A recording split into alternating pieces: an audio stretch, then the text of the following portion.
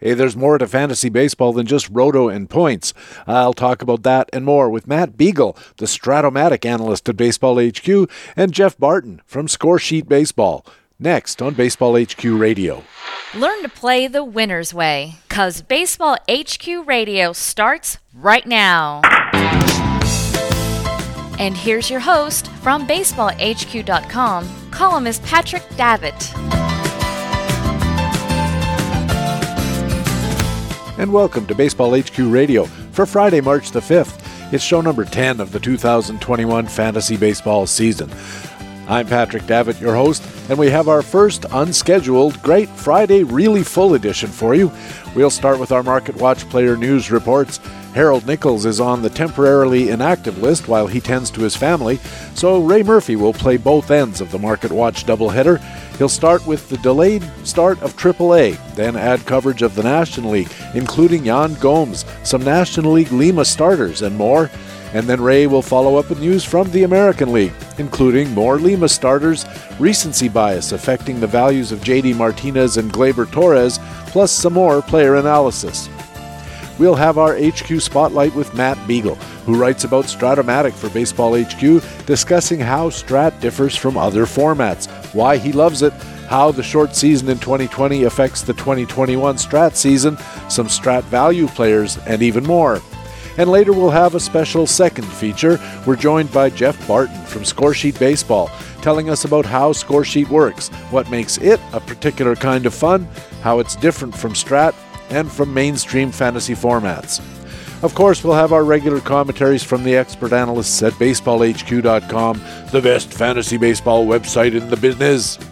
In the frequent flyer, Baseball HQ analyst Alex Becky looks at LA outfielder DJ Peters. And in Extra Innings, I'll be talking about my huge blunder in the Great Fantasy Baseball Invitational. It's another big Friday Really Full edition. Thanks for joining us at Baseball HQ Radio. Hey, what do you say? It's time to relax. Open your mind and prepare for the alternate universe in fantasy. What that means is we're going to talk some baseball.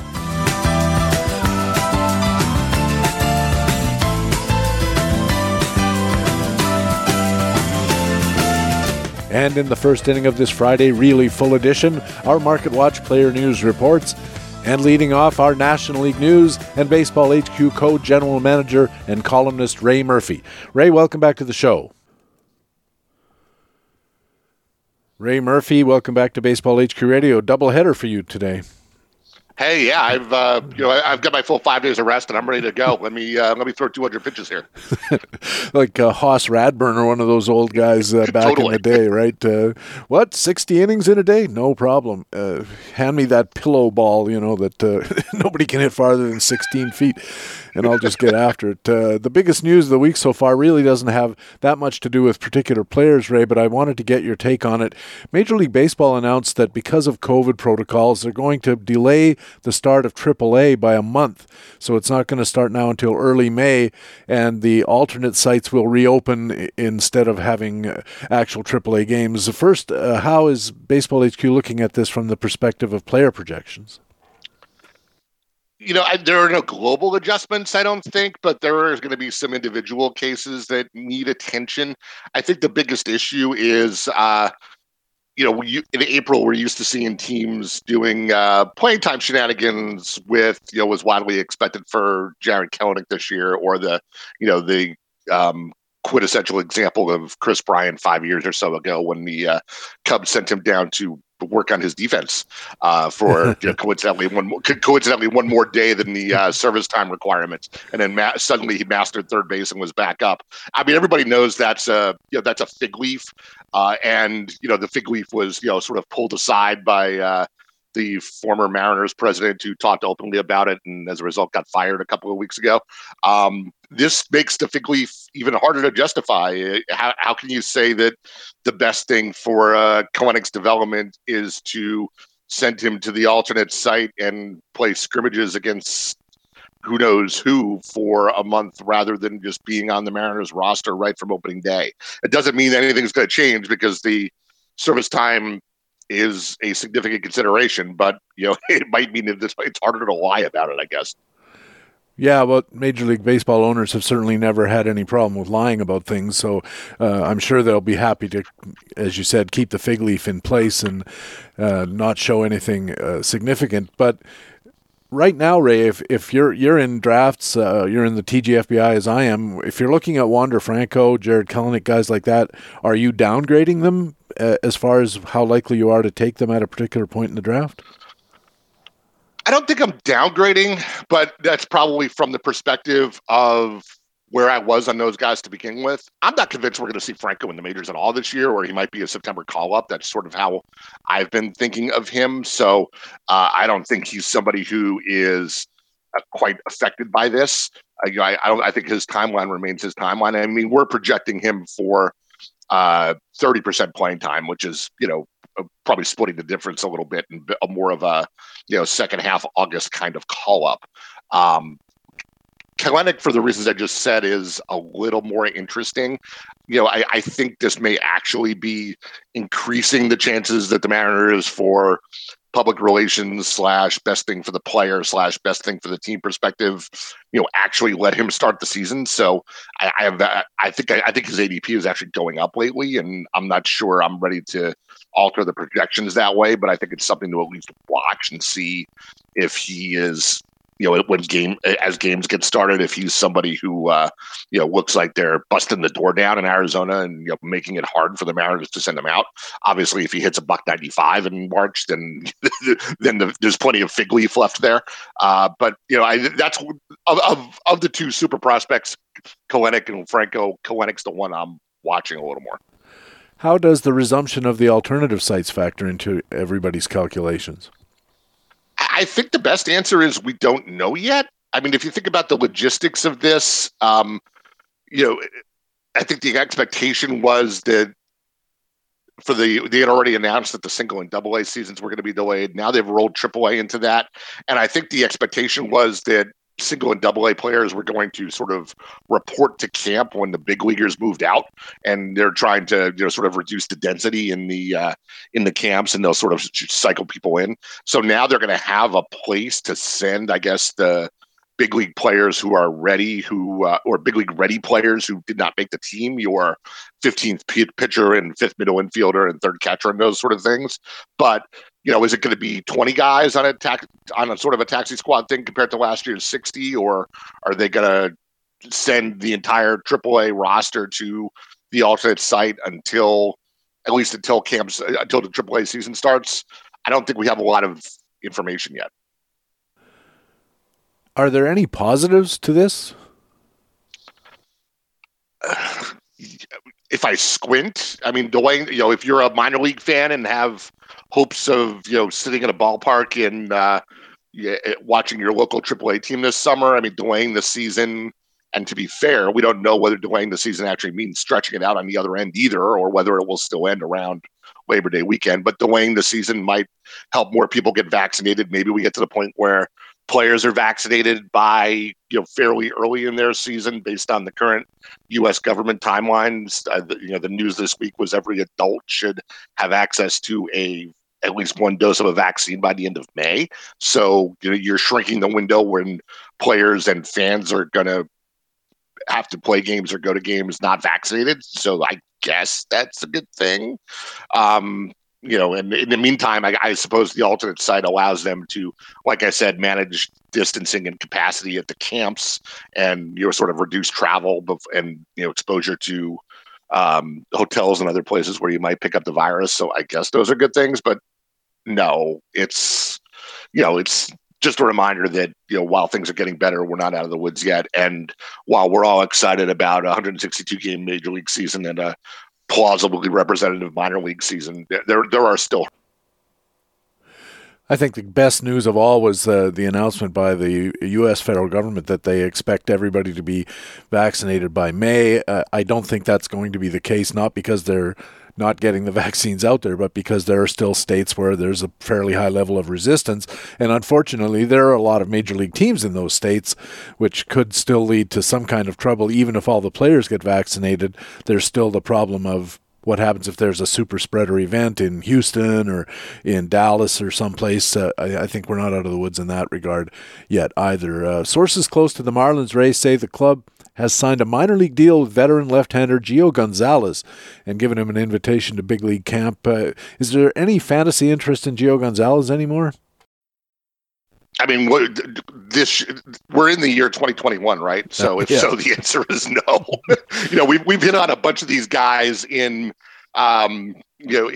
recent segments here, PD. I'm reminded of our conversation about Matt Harvey, and I know you and Harold, I think, covered Scott Kazmir and Matt Moore. There's a 2013, 2014 All-Star team of pitchers still kicking around the bottom of major league rosters here, and we could throw Gio on that list. He's now 35 years old. He hasn't been good for a long time, despite a very credible major league career. He's got 330 game starts. He's got 130 wins in his career, a career ERA of 3.70. I mean, he's done a lot of good work, but not a lot of it has been recent. He had sort of a fluky, really good 2017 where he threw 200 innings at a sub 3 ERA. He hung up a random 2.96 ERA despite very average peripherals. A BPV of 80, which is very close to the league average line right now. But since then it's been 420 in 2018, a short sample of 350 in 2019. So he was still hanging in there, at least not getting knocked around until last year when in 32 innings, he hung up a 4.83 ERA, and that was backed by an even worse 5.11 xERA. So the wheels came off, and to be fair, I'm a big fan of giving out mulligans for bad performances in the screwy 2020 season, but this is not one of the guys who I would just sort of wipe away what happened last year, because I think the larger long-term theme here is father time coming for Mr. Gio Gonzalez. I looked him up on StatCast, and Gonzalez is 85th percentile in 2020 for exit velocity allowed, 74th percentile in hard contact allowed, and 81st percentile for whiff percentage. Those seem like something. Why are they not something? I see your good points in the StatCast profile, and we can counterband those too. His velocity is way down. It's been, looking at our numbers, it's been since 2016 since his average fastball has been even 90 miles an hour. That's 17th percentile, 14th percentile actually for StatCast numbers, and he doesn't counterbalance that low velocity with pinpoint control. He was always had, his career numbers are over 4 walks per 9, and last year was actually over 5. That's a 16th percentile number in StatCast. Those are bad news. Those are bad numbers, and let's also keep in mind what the Marlins are asking him for here. They've got their rotation pretty much in place. They've got Sandy Alcantara, Pablo Lopez, Eliseo Hernandez, Sixto Sanchez. That's the front of their rotation. There's a revolving door open competition for the 5th spot, and maybe Gio fits in there somewhere. More than likely, that door keeps revolving all year, and Gio will get a month of starts at some point and then wander over to the DL or the alternate site and come back. I think that's the kind of role you're looking at here. Something I read said that they might keep him around as kind of a mentor for these younger starters to get them through the tough times. They're all pretty young, I think 25 and younger, the bunch of them. And by the way, all pretty good fantasy pitchers, all 4 of those guys in that Miami rotation. They're going to be undervalued because of the team context, but these guys can pitch. Any other notable contenders for that 5th starter slot that we should be looking at? It's it's an open competition, like we said. No other veteran, well-known names like Gio, guys like Trevor Rogers, Braxton Garrett, Nick Neidert, and Daniel Castano are some of the names I've seen attached to that role. But like I said, in this season with innings limits, and especially for a young team like the Marlins, where you think that they're going to be even more protective of those arms than some other teams, all of the above are going to get work at some point. That's just going to be how it works out. I saw that Baseball HQ's Miami coverage guys have the these guys down for about 13% total of the starting pitcher innings not allocated to the top four, and that was before they signed Gio, so that'll probably be split 5 ways rather than 4. Somebody might pop out of there, but I don't think there's a betting play for it. Alain de Leonardis covers the National League East today and Playing Time Tomorrow for BaseballHQ.com, and in his most recent column, he looked at catching in both Miami and Washington. He gave probable starter in Washington, Yan Gomes, a cautious endorsement. Yeah, he was referring to a sort of nice little short season for Gomes last year. He hit 284 with 4 homers, a smattering of RBIs and runs, and just 119 plate appearances. But that doesn't sound like much. But when you correct for the 60-game season, that's an 18 home runs, 60 runs and RBIs with a 280 batting average. I mean, by this day and age for catchers, that's borderline exciting. And he's also long been a decent contact hitter. He was up around the 80% contact level last year, which always sets a nice BA floor. And again, in the catcher pool, sometimes a BA floor is all you can ask for. You can go out and find a 220 or worse hitting, Mike Zunino, Roberto Perez type catcher anytime you want, but somebody who can actually give, you can have fairly fair confidence is at least going to hit over 250 and not ruin your batting average is appealing, especially depending on your roster construction. If you've gone and chased after a Joey Gallo or Jorge Soler type on your roster, you don't want to have another whiff machine. So there are roster constructions where Gomes makes good sense. Alain also noted that the baseball forecaster cautions about Yan Gomes not to buy into the big 2020 changes, and they cited Gomes's QBAB score. What's the concern with his underlying fundamentals and batted balls? Yeah, so as a reminder, QBAB measures exit velocity, launch angle, and the variability of launch angle to try to get a profile of where the batted balls go most often. Gomes is one of those guys who sort of does one of those two things well. He has a very good launch angle. He consistently hits the ball in the on the sweet launch angle, which is a particularly good news going in that Nationals ballpark, which is a sort of sneaky hitter's palace. So, good launch angle leads to the decent home run output you get there. But the flip side of that is his exit velocity has never been anything impressive. He kind of just nudged it up to 90 miles an hour last year, which is getting into the neighborhood of average. But his hard to hit rate isn't very good, and so it's hard to keep that going. And that also raises the concern about the power if you're thinking about somebody who gets the ball in the air at a good angle fairly consistently, but doesn't hit it particularly hard. The first thing I think of is that it's somebody who might be impacted if this dead ball actually comes to pass this year. So bit of a concern there. But put all this together with maybe questionable average-ish power and a decent batting average floor, and he's going after ADP pick 300, so after round 20, it's a back-end catcher 1 or a pretty good catcher 2 in a mixed league. Alain called Jorge Alfaro in Miami an odd duck. What's that about? I'm not sure. We'll have to ask Alain. No, the story is that he's sort of got some raw components of what is an interesting skill set and some other holes in surprising places too for a catcher. He hits the ball pretty hard. He's got a 96% exit velocity, which is 87th percentile. He's also pretty fast for a catcher by sprint speed, which is 75.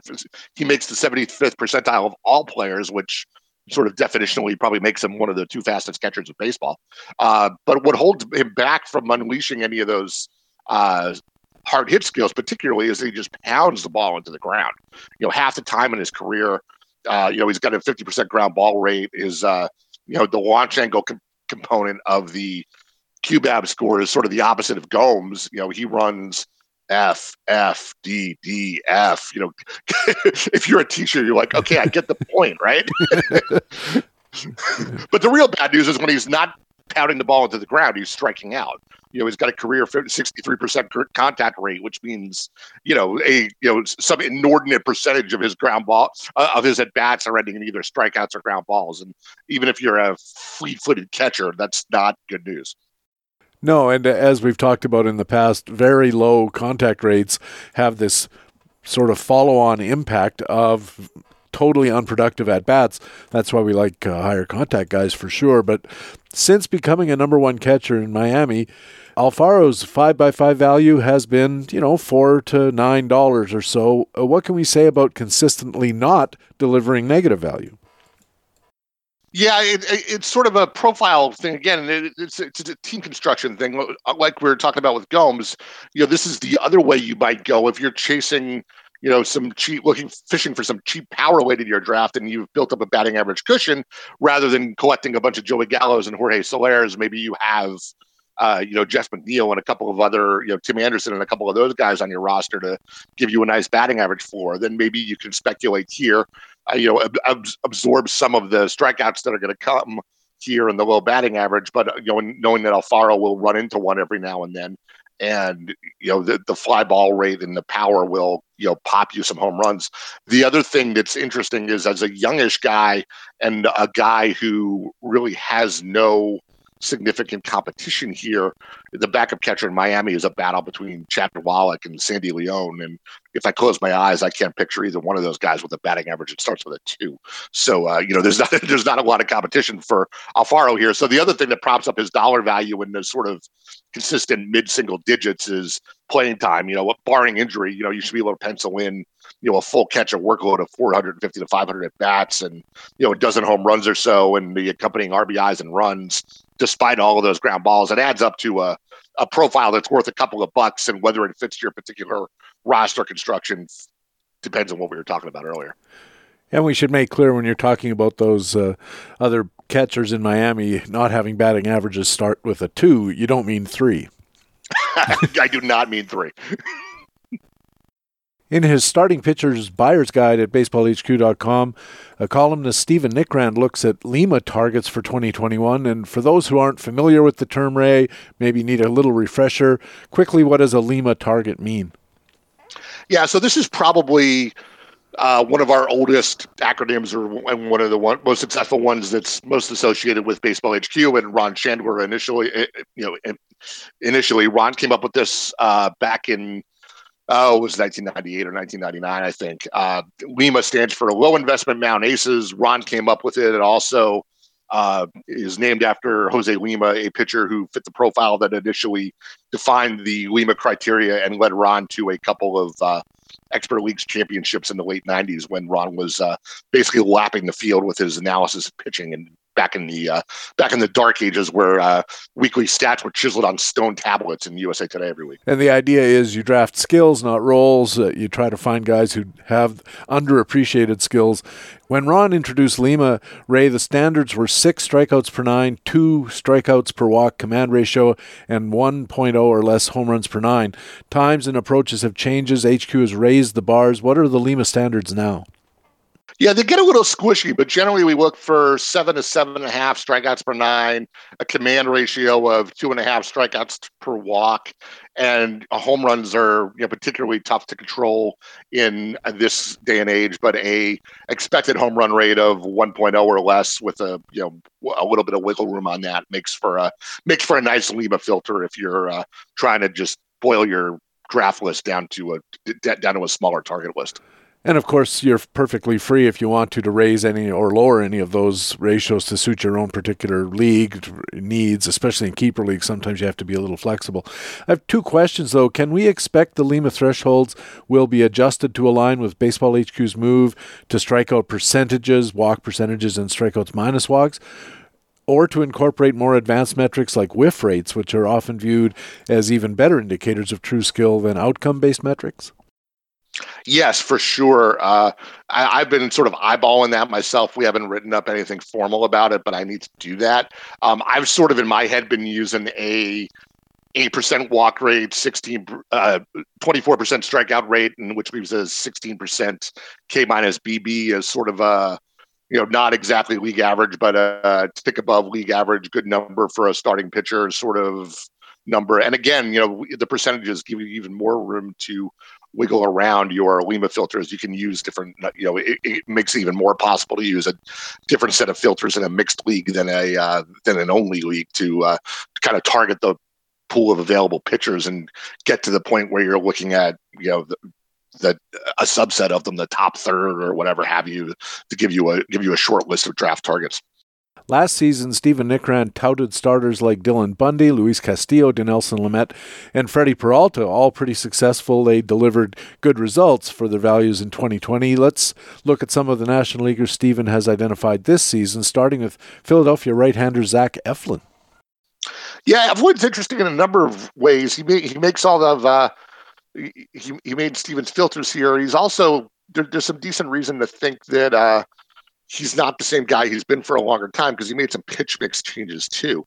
In 2020, he was very successful. He had 155 BPV and a ERA in the mid threes that was fully supported by a 3.45 xERA, and that was even amid an elevated hit rate BABIP that kept him from actually realizing that 3.45 xERA. That it's the BABIP that kept the ERA up further. He had some problems with left-handers with 906 OPS against versus lefties, so that sort of sounds like lefties tattooed him. But at the same time, he managed to put up a 3.5 3.5 strikeout to walk ratio against them. So he was doing something right, and so Steven boiled all that down and sort of said, valid mid-rotation starter here, SP3 type with maybe SP2 upside if he holds the skill gains and the luck factors correct. And if that pitch mix change also has the positive impact that so many of pitch mix changes have been having with starting pitchers, that's an interesting angle as well. We talked earlier about the Miami rotation, Ray, and Steven also cited right-hander Eliezer Hernandez. Yeah, and he's interesting to me because he's sort of the fourth duckling in that Miami rotation we were talking about earlier. It seems that all of Sixto Sanchez and Sandy Alcantara and Pablo Lopez all have a lot of buzz this preseason. And Hernandez, may lag behind them a little bit, but maybe not as much as the market is discounting him. He was also very solid in 2020, ended the year hurt, but in a micro sample of 26 innings, he did hang up 179 BPV, which is, an eye-popping number even for a reliever, let alone a starter. Tons of swinging strikes. First pitch strike numbers were great. Shredded left-handed batters. A 28% K-minus PB there, so he didn't have the sort of Eflin problem of being platooned to death. So effective against both sides. There's a lot of reason to think that he could be super effective here. Steven tagged him as a premium Lima target, and I think really the durability or how many innings you're going to get out of him is probably the biggest question for this year, because there are all questions to me about stuff and effectiveness against both batters from both sides of the plate have been answered. Yeah, the question here is youth and experience and how Miami's going to manage those innings, especially if they fall off the pace and really don't need to force this guy out there every fifth day to pile up a huge number of innings. That could be a concern. 2 San Diego pitchers made Steven's list. I've seen people recommend drafting the entire San Diego rotation in your fantasy drafts, and it's actually not a terrible idea. Joe Musgrove and Chris Paddock. What's going on with those two guys? Musgrove has had significant breakout appeal for a couple of years now. His September in 2020 was just off the charts. A 231 BPV. He does everything you want him to do. He keeps the ball on the ground. He pounds the strike zone. He gets the swinging strikes. Health is another concern there. But there's a 350 ERA, maybe 200 strikeouts if he gets enough innings there as upside here. And that's for a guy who's, I think, just now maybe nosing into the top 10 rounds drafts.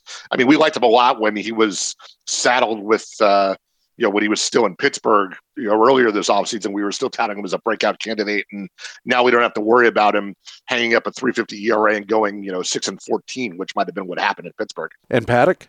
he's post-hype. He was a darling a couple of years ago when he first jumped to the majors right out of single A, if I remember correctly, or maybe he had a cup of coffee in double A, but that was it. And was pretty good that first year, but has regressed since then. There's been a lot of criticism about him being a two-pitch guy and maybe not having enough variability in his arsenal to really thrive at the big league level.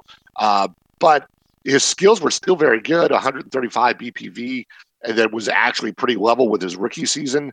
And he also mixed in a ground ball tilt too, which could moderate the gopheritis that is really what undermined him last year. And I think that that ground ball tilt came as a result of not a new pitch, but I think he changed the angle on his cutter or slider or one of those StatCast spin rate type adjustments that seems like it made a difference. And I actually saw a quote from him this spring that said he's doubling down on looking at those metrics to try to polish up his arsenal too. So there you go. All right, Ray, thanks for filling in for Nick this week with the National League news. Let's go over now to your usual stomping grounds in the American League. And since we're talking about Steven Nickrand's Lima starter picks, how about a couple of Yankee right-handers, Davy Garcia and Domingo Germán?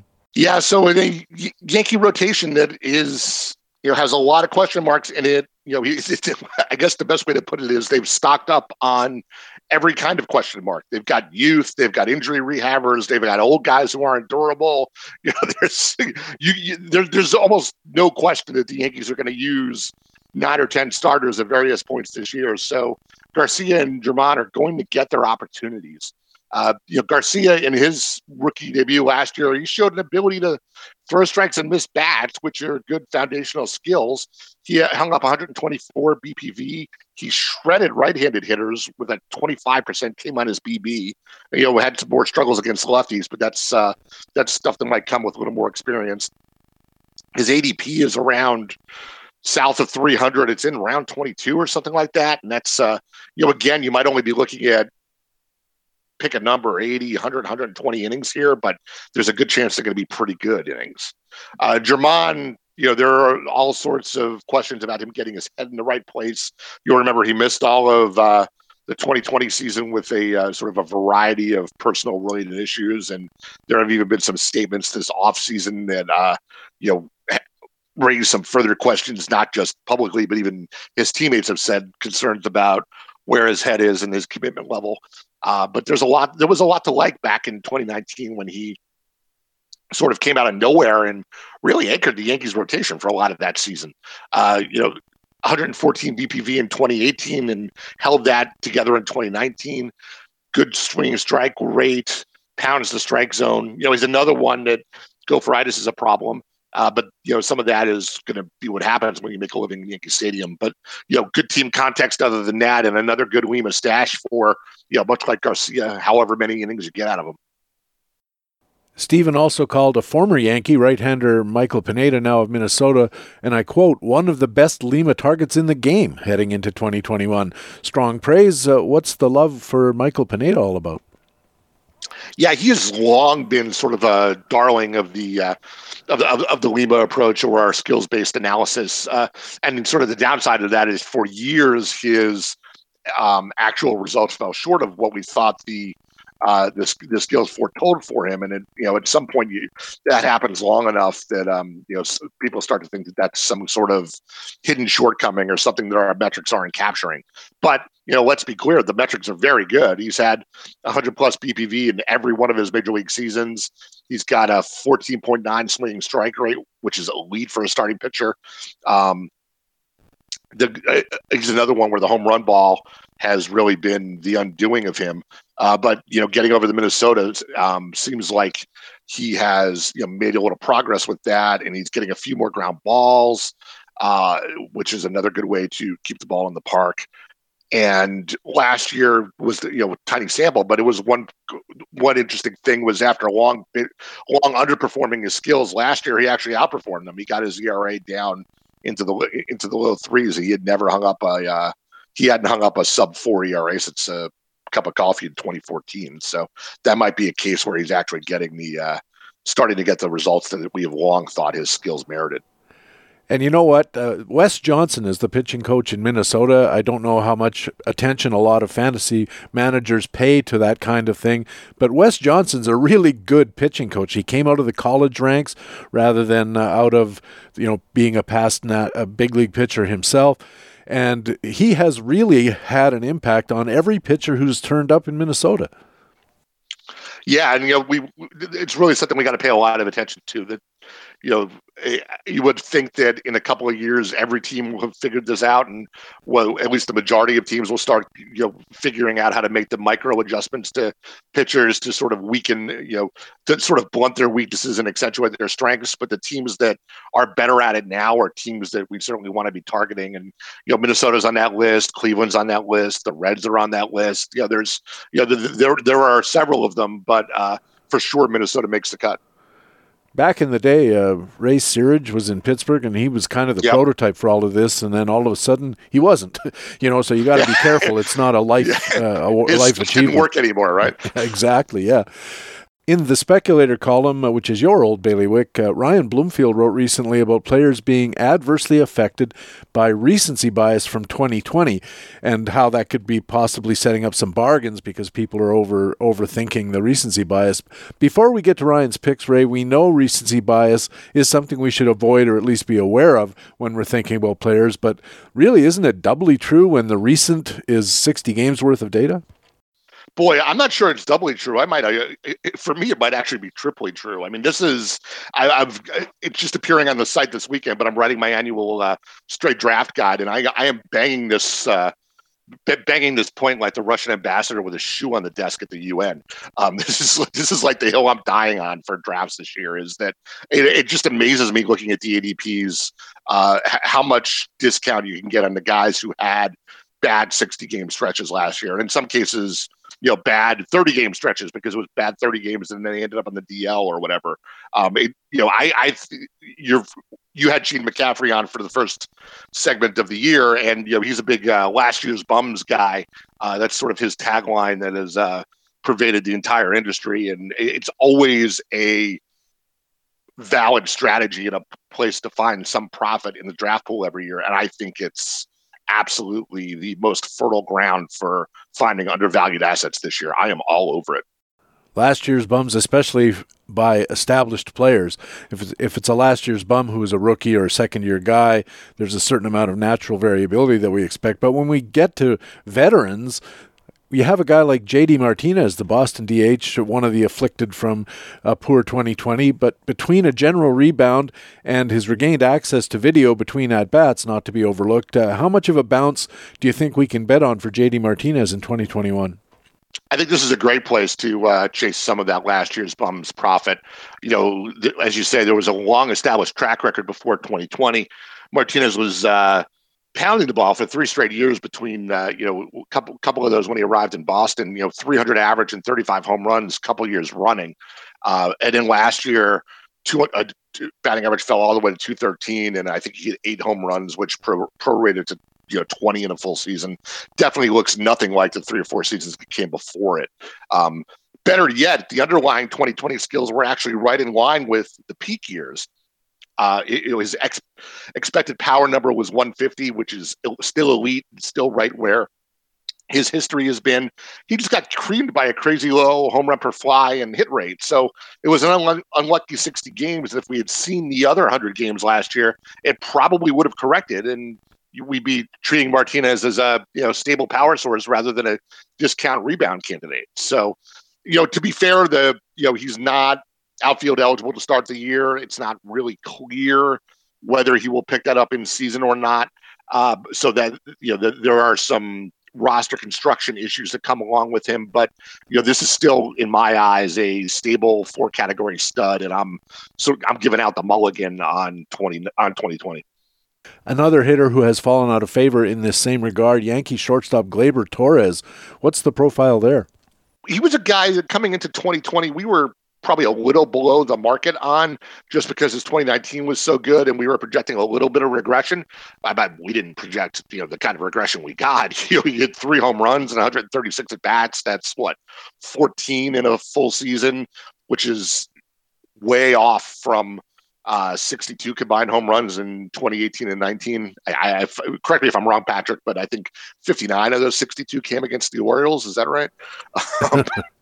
Something like that, yeah. But and he was hurt last year, so I mean that's another reason to be giving out a mulligan. He got hit on the elbow by a pitch, and he missed a couple of weeks with quad and hamstring issues. So it might just be that he was just never right physically for more than a couple of games in 2020. But snapping back to those 2018 and 19 skills give us a much better idea of who this guy really is, rather than discounting him because of 138.6 at bat dud of a season. So there's a longer term pedigree, track record, and obviously this remains a good and productive lineup that Torres is going to be hitting at the top or in the middle of, and a lot of at bats, a lot of runners on base in a good hitting park that still supports that power. All you have to do is sort of close your eyes and pretend those 136 at bats never happened, and remember who you thought Gleyber Torres was at this time last year, and that's still who he is. In Playing Time tomorrow, Jock Thompson covers the American League West. Jock's your predecessor as the AL beat reporter here on Baseball HQ Radio, of course. And Jock looked at a lot of pitching situations, and one of them turned out to be fairly timely. He looked at Houston, who lost left-handed starter Framber Valdez to a broken finger on his pitching hand. Jock had filed his story, as these things go, just hours before the injury was announced. But his comments might be even more relevant as a result, because he had already called the Astros rotation intriguing with plenty of questions. Yeah, it's one of those things where you look at this rotation and individually a bunch of the guys are intriguing, which I think is sort of what Jock was getting at. You can look at any of them and see reasons to be excited about them, but you sort of put them together in a group of five, and you look at them as a body, you're sort of like, well, gee, a lot has to go right here. There's a lot of sort of faith and finger crossing involved, and finger crossing being a bad pun for what happened to Framber, with now a fractured finger that's going to keep him out for a while and put even more pressure on the rest of this rotation that is definitely, you could say a lot of things about it, but it is definitely not deep.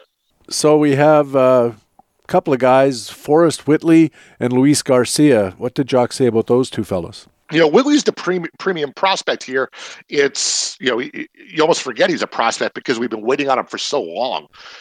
He did not appear in the majors last year. He hasn't, he's been hanging around the upper levels of the minors as sort of the, de facto best pitching prospect in the game, or one of them, for, like 3 years running now. But he had a PED suspension in there. He had, a bunch of injury woes, the shoulder, the lat, the elbow. And then, in between, when he actually got on the mound, in between all of those things, his control in particular came and went, which is probably related to lack of consistent work as much as anything. But, 3 years ago, this was, one of the premium pitching prospects in the game. And there hasn't been anything significantly wrong with him that would cost him that title. It's just been a whole bunch of speed bumps since then. And now with this injury, it really looks like he's going to get an opportunity sooner or later. Finally, we've been waiting for him to get an opportunity in Houston for some time now. And then Garcia, kind of flew through the minors last year more as, hey, he was healthy and the Astros needed pitchers.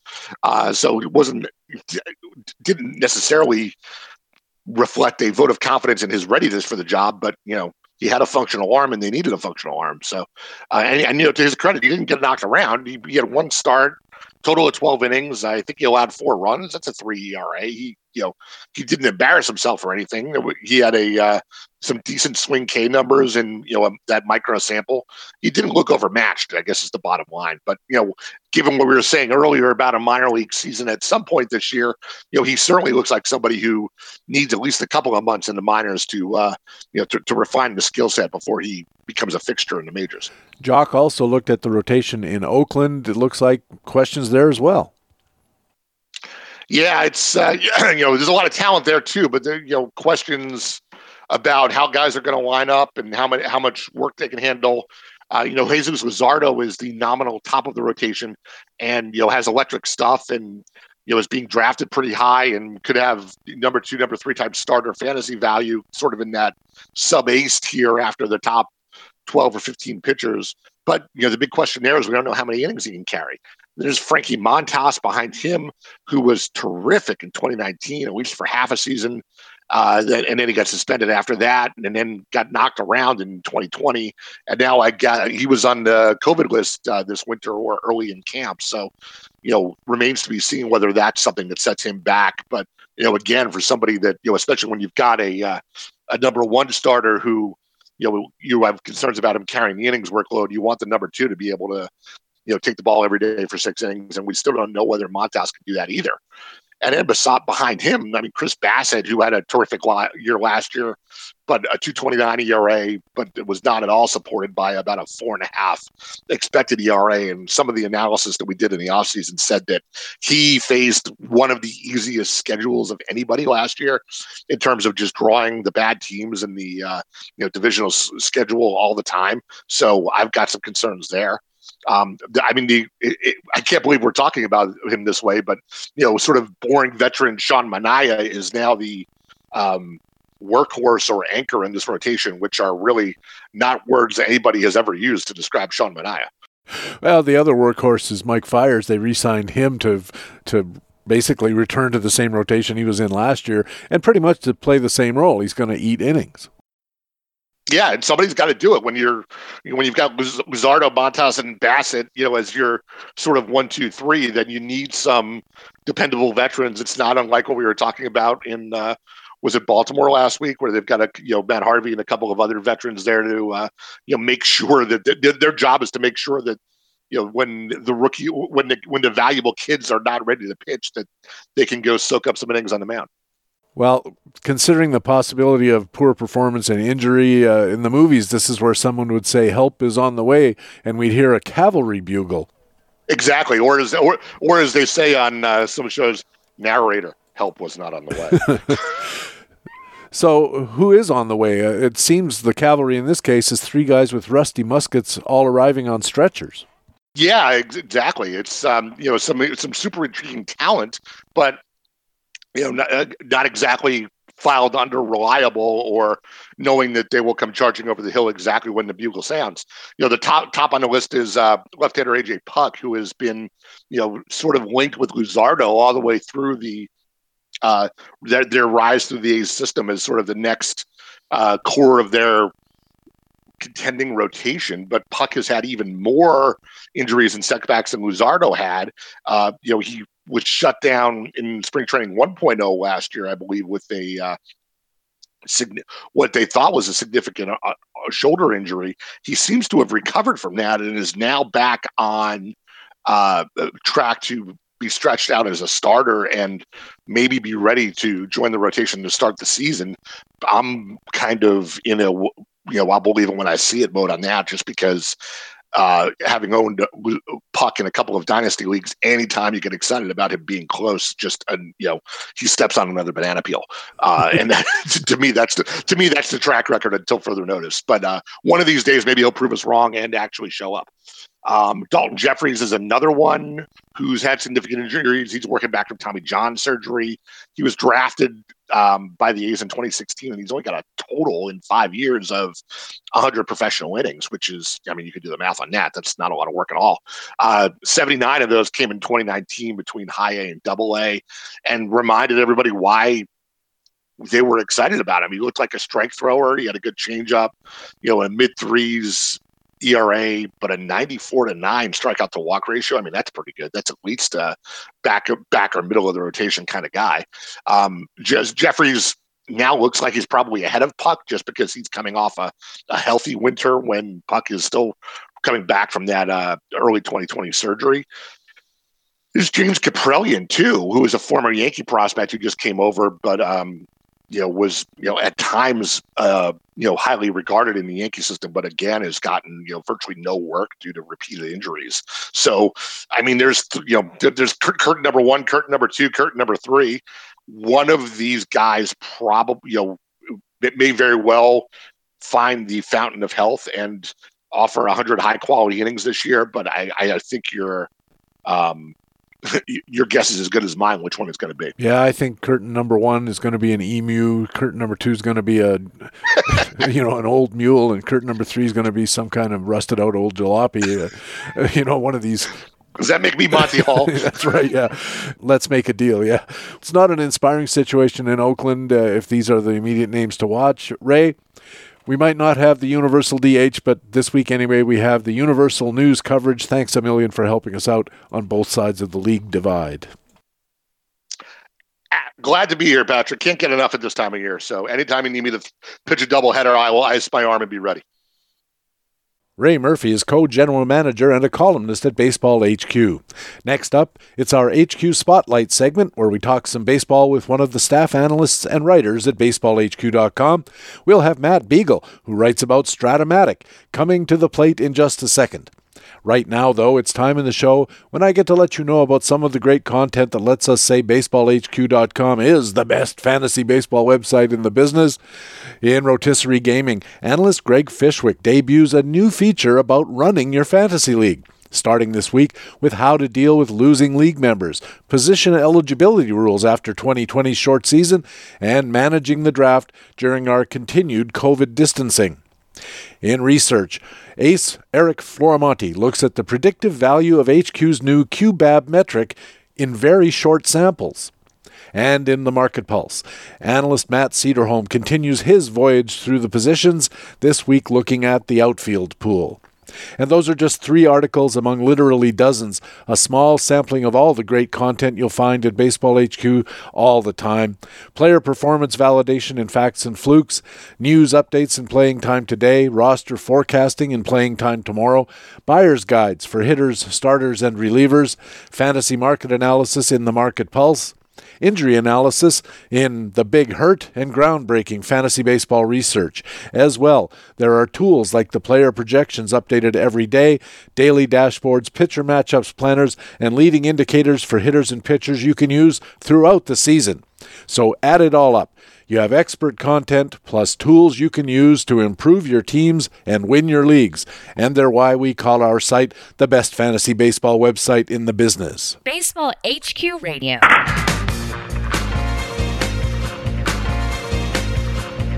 And welcome back to Baseball HQ Radio. I'm Patrick Davitt. Time now for our HQ Spotlight, where we introduce one of the staff analysts and writers at BaseballHQ.com. And it's my pleasure to welcome Matt Beagle, who writes about Stratomatic. Matt, of course, used to be our man on the American League beat here at Baseball HQ Radio, so these are words I haven't said in quite some time. Matt, welcome back to Baseball HQ Radio. It's great to be back, Patrick. I missed you so much, missed the format. Just life has been so busy. But baseball's going on. And you have a growing family? Family's been doing great. Kids are growing up. My oldest is 6'6". He's massive. So he'll be playing some D3 baseball somewhere near you if you're in the Northeast. And he's done all his showcases and ready to go this fall. That sounds fantastic. Going to be a prospect that we were talking about here on Baseball HQ Radio one of these years, I'm sure. We'll see. Got to add some velo to that fastball first. Well, plenty of time for velocity to come up, I think. How many leagues have you drafted so far, Matt? Well, not counting my retro 1981 strat draft, I've done 7 NFBCs and 5 strat drafts, with a few more to come. Have you seen any trends, first of all, in the NFBC drafts? Interesting. I think there's some things that are always true. Everybody always overvalues youth. They assume players are going to grow, and we know that doesn't happen linearly. There are busts. Maybe Vlad Guerrero finally breaks out, but he's cost you the last 2 years if you invested a high draft pick in him. So you see a lot of the overvaluing of youth. I think there's the fallacy of starting pitching, I've always called it, and that is where, I mean, this year aces are more valuable than ever. But I think a lot of people look at what won last year and they see great pitchers won the tournament and they try to duplicate that without realizing it's very risky that those pitchers often don't come through. We've been very fortunate the last few years having a few starting pitchers who have been repeating their success. But Shane Bieber, for example, is a good pitcher, but I don't know he's a Cy Young Award winner over a whole season. We've just seen, 2/3 or a third of a season. So can he really come back and be a number 1 pick? Worth, player? I don't know. So those are 2 trends. I think closers are really interesting. Instead of being a closer run like we've always seen, there's a couple really great ones. And then they're kind of interspersed throughout the draft. So you don't have to panic You can pick those closers up in different rounds in different parts of the draft, depending on how much you want to invest in it. So that's the trends that I've seen mostly here in the drafts that I've done so far. One of the things you mentioned, Shane Bieber had a really tremendous year last year. And of course, the question is between the fact that he only pitched a third of a season and something that other people have mentioned to me that I think bears repeating is the quality of competition in that central zone or central region that Bieber was pitching in last year was very poor. And the same goes for Trevor Bauer, the Cy Young winner of the National League, pitching in Cincinnati.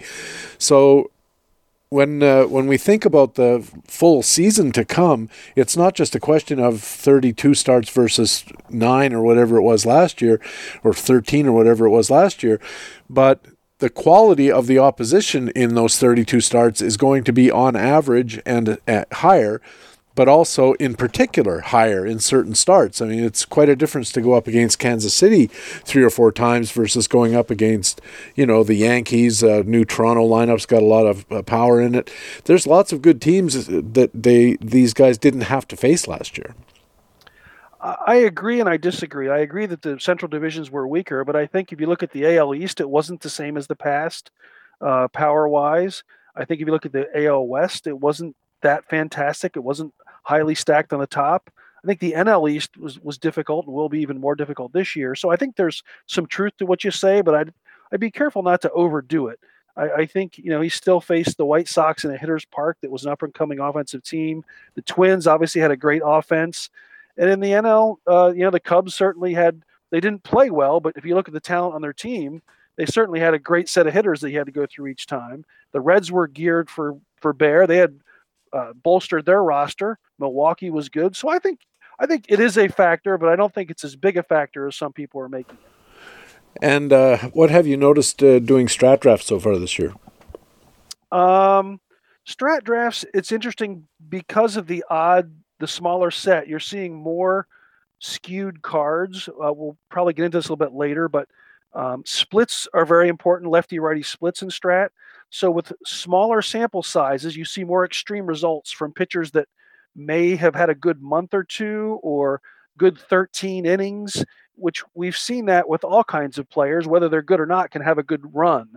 So you see a lot more depth in the bullpen and in pitching than you probably have in the past. There's a lot more relievers out there in the drafts that are good relievers because the rule of large sample sizes hasn't caught up in that the hitters didn't catch up to their changeup, or they happen to have a few good outings and didn't have that one blow up. They got saved by a fielder, got out of a jam. And so you don't see as many blow ups. There's some really bad cards for the people who did blow up because they didn't have as many innings to bring it back to normalcy.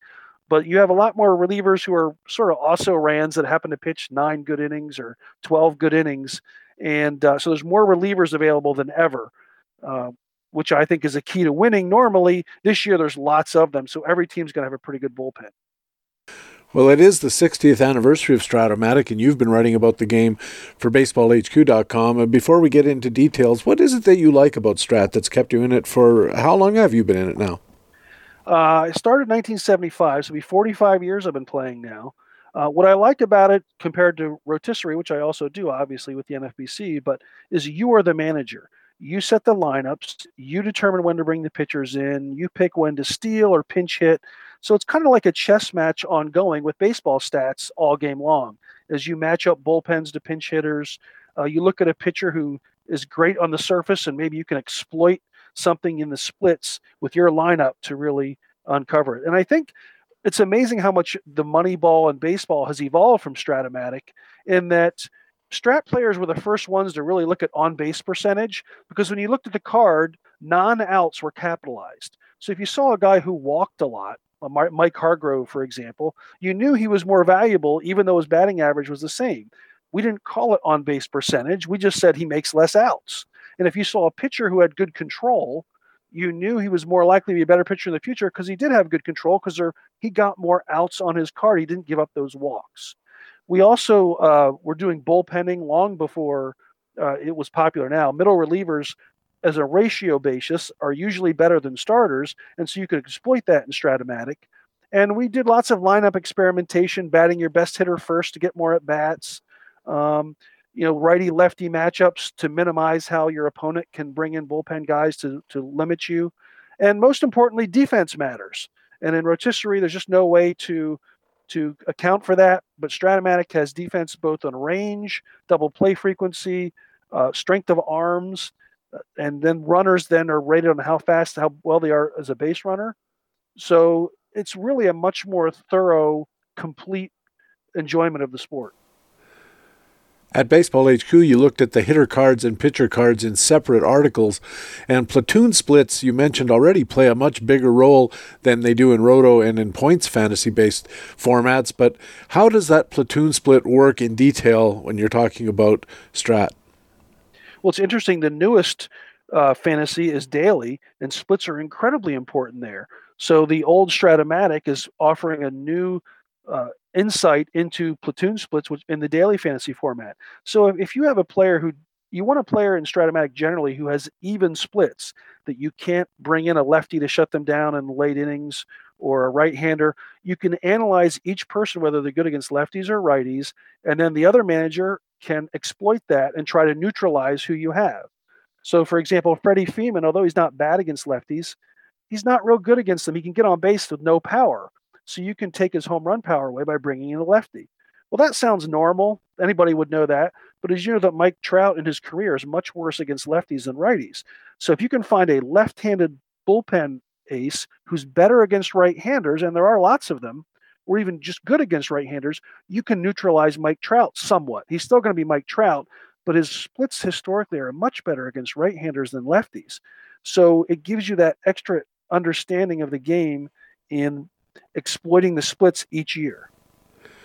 And you can exploit them while you're playing your head-to-head matchups with your opponents by looking through who you anticipate they're going to be putting into their lineups, and then try to offset it with your lineup, but they're thinking that you're going to do that, so there's that kind of cat and mouse game going on. And that's what makes it fun. The last 4 innings, particularly of a Stratomatic game, are the most satisfying, because you have the bullpen and pinch hitting matchups. You can bunt and hit and run and steal, which aren't as prevalent unless you're playing a retro league as they are a current league. But there are still guys who can hit and run, guys who can bunt. And if you have a person, a lefty who doesn't hit lefties at all, maybe you can hit and run them over. Maybe you can bunt them. So some of the old time managerial strategies do come back to play even in the modern game. Do the modern cards even have bunts on them? There's so few. Yes, they do. Yep. There are much fewer A-rated, which is the top-rated bunter, as in the past, and very few top-rated hit-and-run guys, but there are some. Unfortunately, sometimes it's someone who's so good you don't want to do it anyway, but especially if you still use a pitcher, they do have bunting ratings on them, and that becomes very important. And that's what makes the game fun, is that you really see the complete player, the strengths and weaknesses. And as a manager, when you feel like you're backed into a corner, I won a couple leagues one year, suicide squeezing against Clayton Kershaw. His card was so good, you couldn't get anything off of him. But if I have a pitcher up against him who's an A bunter and a runner on third, I can squeeze him home. The odds would be about 42%. And I'll take that odd any day compared to just getting a strikeout. A pitcher who's going to strike out. Yeah, so the 42% doesn't exist in a vacuum. It's 42% outcome of that versus a 70% outcome that this guy's going to either ground out weakly or strike out or basically do nothing useful. Exactly. So it adds so much more strategy to the game, and it makes you really understand the difficulty of managerial decisions they're being made real time with everyone watching with the book, bring in a lefty against a lefty. Well, you'd never bring in a lefty to face Mike Trout in real life. Maybe Joe Madden could get away with it, or Tony Lewis, someone who's known for being sabermetric. But if it doesn't work, you're going to get lambasted in the media. But in Stratomatic, you can really use those matchups and feel free to minimize the chances that you're going to get beat and maximize the chances you're going to win.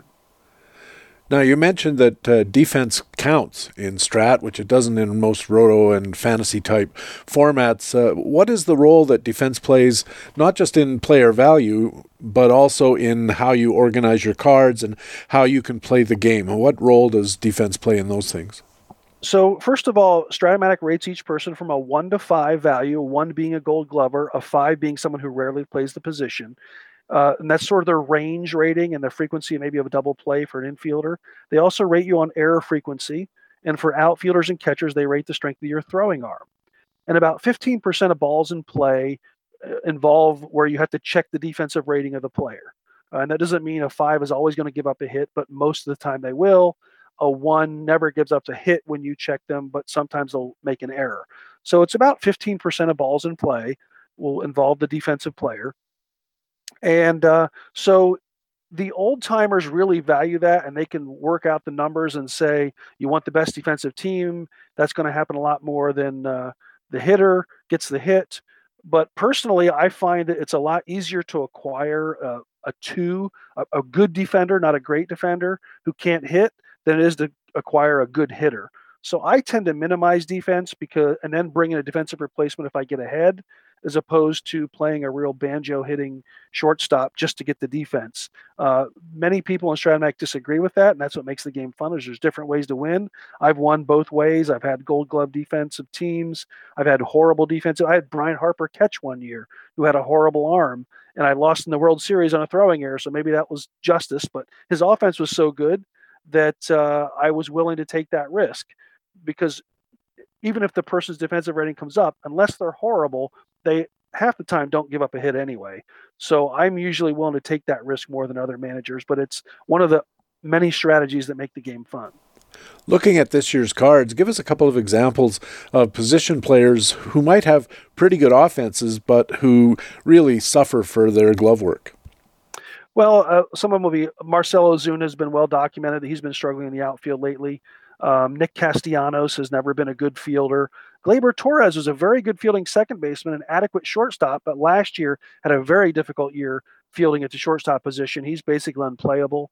Keston Hiura of the Brewers are moving to first base now. The big question was, can he field at second base? And that's a very important defensive position in real baseball and in Strat-O-Matic.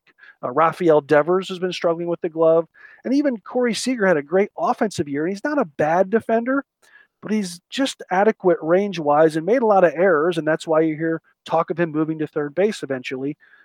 So you have to watch, even though they're good names, someone who might be a great roto player may not be a great Strat-O-Matic player. You have to decrease their value based on their fielding ability. On the flip side, how about a couple of position players who benefit from having plus scores for their glove work? Well, certainly DJ LeMahieu is an excellent rotisserie player and Strat-O-Matic player, and the fact he's got a great glove at multiple positions helps you. But guys like Colton Wong, J.P. Crawford, Nick Ahmed, they become very valuable in Strat-O-Matic with their glove work, even though they're not as valuable in rotisserie, because you're getting those outs from your pitcher. Yadi Molina can control the running game, has always been a great fielding catcher, of course. So it's going to be the same Gold Glove players, but the weak hitting guys who are also good fielders do become very valuable in Strat-O-Matic. The other thing with fielding that's interesting is it affects the pitchers, because if you're a pitcher with a very good fielding team, the 15% balls that go into play, if my team's all ones behind me, I'm not getting those outs. My defense is getting those outs for me. So my pitching card becomes a little worse. And if I'm pitching in Baltimore and I have horrible defenders behind me, my pitching card neutralized is actually better. I'm doing better, but I have horrible fielding behind me. So when I transfer that card to a different team that has very good fielders, the card is actually better, because to normalize those stats, when you take the fielding into account, it's an inverse relationship. And therefore that a pitcher with bad fielding behind them or in a bad hitter's ballpark, their card on Strat-O-Matic is actually better because they have to adjust it for normalcy. You listed off your picks for the top players at each position, and these track fairly closely to regular fantasy in most instances. So let's talk about your value choices. They're kind of like sleeper picks, or a guy, a strat manager, might want to bump up a little or a lot based on glove work and the other intangibles, or tangibles in this case, that affect strat differently than they do in roto. Why did you put a value tag on Boston catcher Kevin Plawecki? Well, I think the value tag was, these are guys you can probably get reasonably cheaply. You wouldn't have to pay an arm and a leg for them, but they're very good contributors. Who can I get on the sly that will really contribute? Kevin Plawecki played half the year. He has 33 hit chances on each side, which roughly equates to a 330 batting average, not quite, but similar. 48 on base, which means like a 475 on base average, and a 60 OPS, which would be like a 1,000 or whatever, 1,080 OPS in our normal settings, would be like a 600 slug. From a catcher, he doesn't really have a lot of power, but he had got a lot of hits and drew a lot of walks. and he's very even on his card. So he'd be a great catcher to get pretty inexpensively because he's a career also ran. Yeah, that raises the question: why is he a career also ran if he has these kind of skills? Where's the disconnect between the strat card and reality? I think the biggest thing here is his on-base ability. He's always walked a lot, and while you think major league teams value that a lot, they really don't pay that much attention. They're still looking, and the fans look at homers and injuries, or homers and hits. So it was a small sample size. He only had, 70 at bats or something. So over the longer period of time, he's never proven he could do a full-time job and keep it. He wasn't good as an Indians backup, but he didn't get a lot of at-bats either. So he happened to do poorly in those at-bats, and last year for Boston, he did great in the at-bats he got.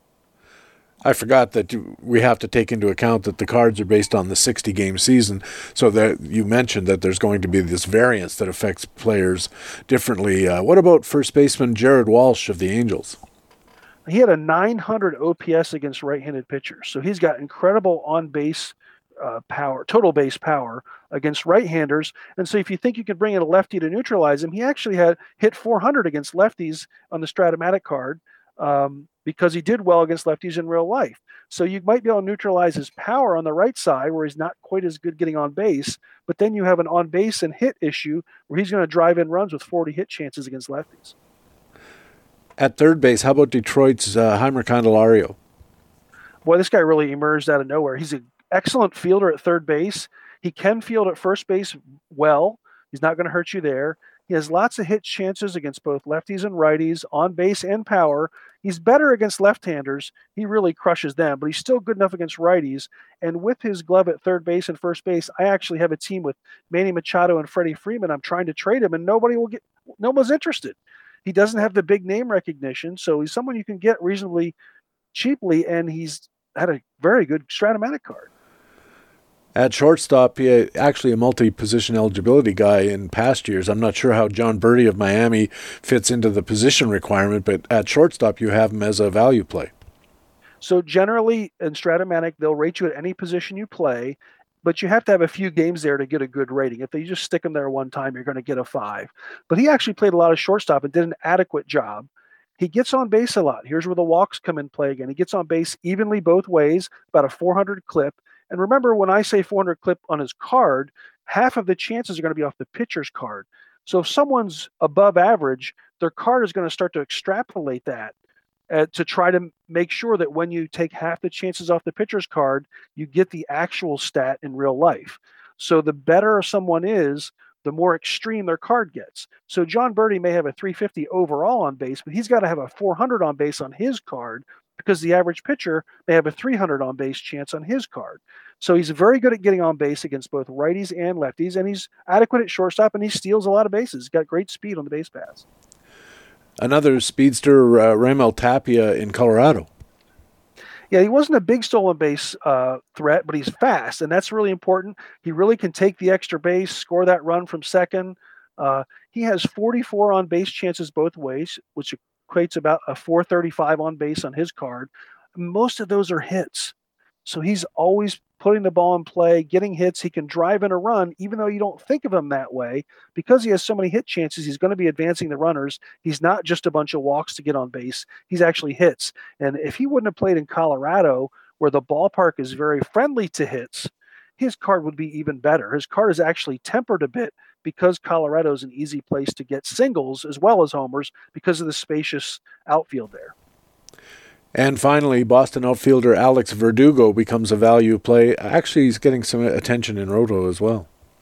Yeah, I think he's more of a value because he's not the huge superstar. In some positions, you're able to find hidden guys. Other guys, you had to go with someone a little more normal. And Verdugo's chase, he has 32 hits both ways, which again equates to a 320 batting average.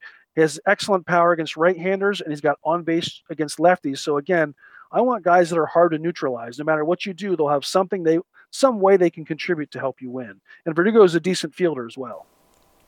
On the pitching side, how does valuation differ between strat values and the more common fantasy formats?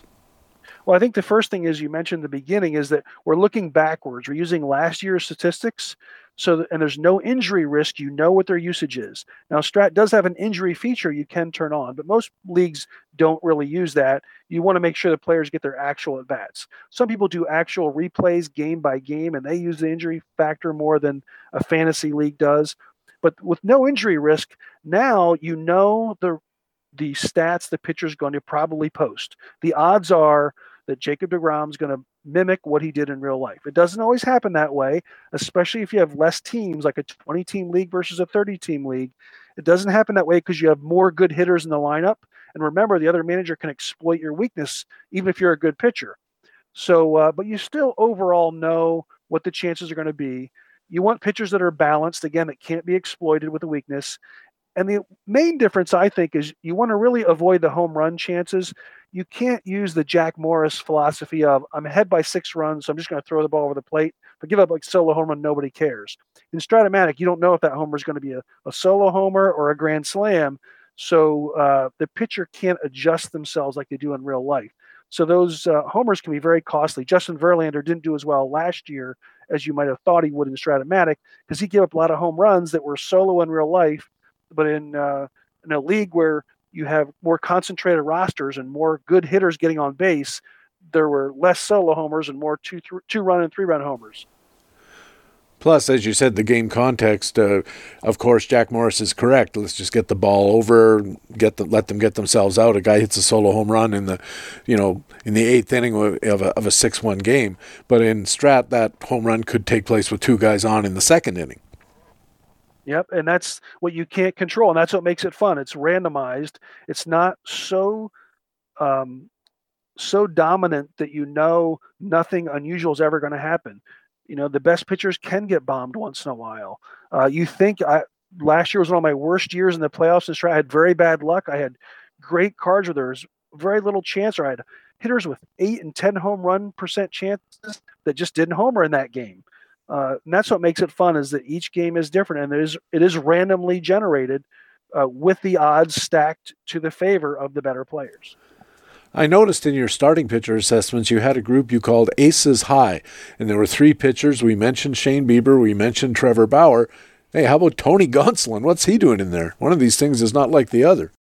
Well, and Gonsolin isn't an ace in real life, but in Stratomatic, if you look at his ratios, he only has a 9% chance of getting a hit off his card, both righties and lefties. That's like an 0.90 batting average on his card. He doesn't walk anybody. His control rate was 1.4 for BaseballHQ folks used to using the control rate. He didn't allow any homers and very few extra base hits. And he was very even against righties and lefties. So he was the 3rd best overall card because he only gave up singles with no walks, no homers, and he balanced those evenly. When you take all that into account, he is one of the best cards in the set. Now, he can't pitch quite as many innings. He can't pitch as deep into games, but he also can start or relieve, so you can use him either way. So in the playoffs, his relief rating is a 3, so he doesn't get tired until he allows 3 base runners in the 3rd inning he's pitching or gives up several runs. So you can use him for 4 or 5 innings very easily in relief, which makes him a very, very important weapon, whether you start him or relieve him, because there's just no weakness you can exploit there.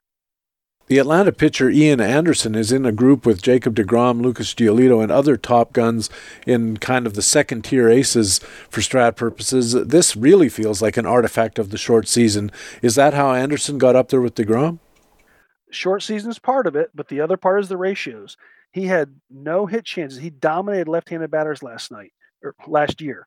So he had no hits versus left-handed batters on his card. deGrom has 4.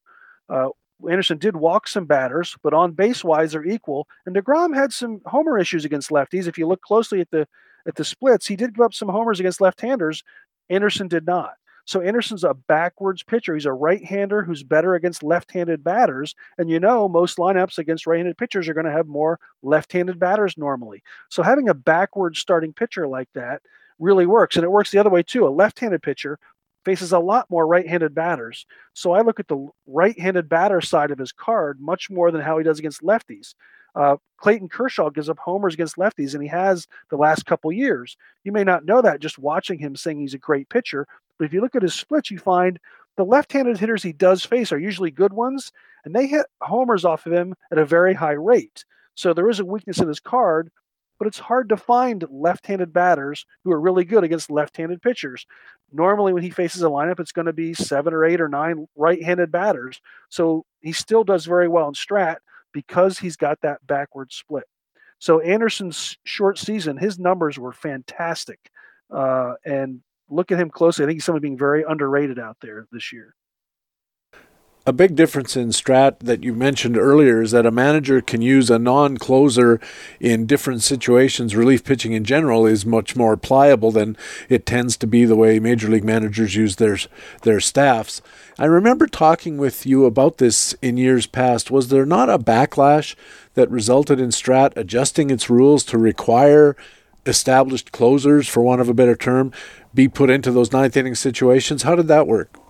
You're exactly right, Patrick. Throughout the 70s and into the 80s, you could use any position. They didn't have a closer factor. There was not a clutch hitting or a clutch pitching type factor.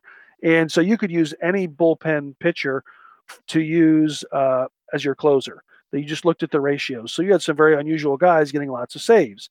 Strat wants to be realistic, so they created the closer rating. Not every league uses it, but most of them do.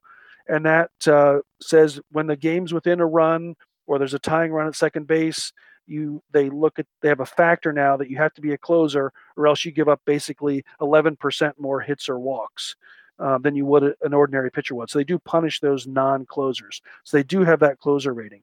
I would also note that, again, we've been bullpenning for a long time. Remember that one of the keys to winning Stratomatic, if you've never played before, is getting good bullpens, because on a ratio basis, they're usually better than starters. There are 20 cards as good as Bieber, Bauer, and Gonsolin out there in the bullpen, right? And every level you go down in pitchers, there's lots of bullpen cards that are just as good as those ace starters. And they're a lot cheaper to acquire. They go later in drafts. People are more willing to trade them because you don't usually build a team on your bullpen long term. So you can get them cheaper. So one of the quick ways to really correct a mediocre pitching staff is to go get 3 or 4 good relievers. And the thing people don't understand is when it comes playoff time, most playoff leagues will give you like a 10% usage factor. Well, on a starting pitcher, he can only start 2 games, and he's going to get tired in the 6th or 7th inning. But a bullpen pitcher, you give a guy who threw 70 innings 10% usage, that's 7 innings in a 7-game series. You can really leverage that card immensely in key situations. And if you have several of those cards, again, we were taking pitchers out in the 5th and 6th innings just because we had better options in the bullpen long before the major leaguers were doing it. So building a bullpen is a quick way to turn yourself into a contender, because you get a lot better ratios than starting pitchers because the bullpen guys face less hitters. I've talked with guys who play Strat and other sim-type formats about the willingness of the players to experiment with lineups and with pitching structures and all that kind of stuff. And you're right, there's a lot of them have reported years before some of the stuff finally found its way into the big leagues about, using openers, for instance, bulk guys, early relievers, relief packages, all this kind of matchup stuff that for the longest time major league managers seemed really loath to even try. And in the sim formats, it was working. And some of the credit for the fact that Major League Baseball is now starting to look at those things, I think, is directly due to the fact that there's people in Major League Baseball who know of or perhaps play sim games themselves and are realizing, hey, the guy who wins my league every year is doing these things differently. Maybe we ought to be looking at it. It's exploiting inefficiencies. It's Moneyball basically came out of this kind of format of people who look at things differently, and there's lots of things. One guy one year had 3 closers, and I said, well, why don't you trade one of those? He goes, no, I got the 7th, 8th, and 9th inning covered, and this was 20 years ago. I got the best 7th, 8th, and 9th inning pitchers you could ever have. So my games are only 6 innings long because I got you the last 3. Wow. That was happening way before the majors were doing it. And the lineup construction, I always put my best hitters first, as long as they get on base, because if I can get as many at-bats as I can, I look at it this way. If I have one guy, I can get one extra at-bat. The game's on the line. Who do I want? I want Mike Trout. I want to lead him off. Then who can protect Trout the best? If they want to intentionally walk him, who would be behind him? Well, I want a player who my second best hitter, ideally a lefty hitter, and in Stratomatic, you'd say a backwards lefty hitter like Juan Soto, where he's actually better last year against left-handers than he was against right-handers. So if someone brings in a lefty to shut down Trout, now they're going to have to face Juan Soto, who's better against lefties. So that the lineup construction gets really fun. Like I said, it's like a consistent chess game all along. And does a strat game in 2021, or I guess last year, because this is when it started, are you bound by the constriction that if you bring a reliever in, he has to face 3 batters or finish the inning? That is an optional feature that each league can decide. Most leagues have not adopted that, but there are some that like to be true to the actual season and do. But many of the features Stratomatic has are optional, that you can decide if you want clutch hitting. You can decide which type of tiring factor for starting pitchers, how that works. And so most of the new features they made have been optional so that you can use them if you like. They rate catchers on blocking the plate. They have now you can have your hitters fielding ready to determine whether he robs a home run occasionally. There's all kinds of optional features that you can tailor the game just the way that you want it. And Matt, before we go, I know you've also been playing Roto Style. You mentioned some NFBC drafts that you've been in. How much do you think playing Strat has improved your Roto playing in other formats? It's really interesting because it has, but I would start with the weakness first.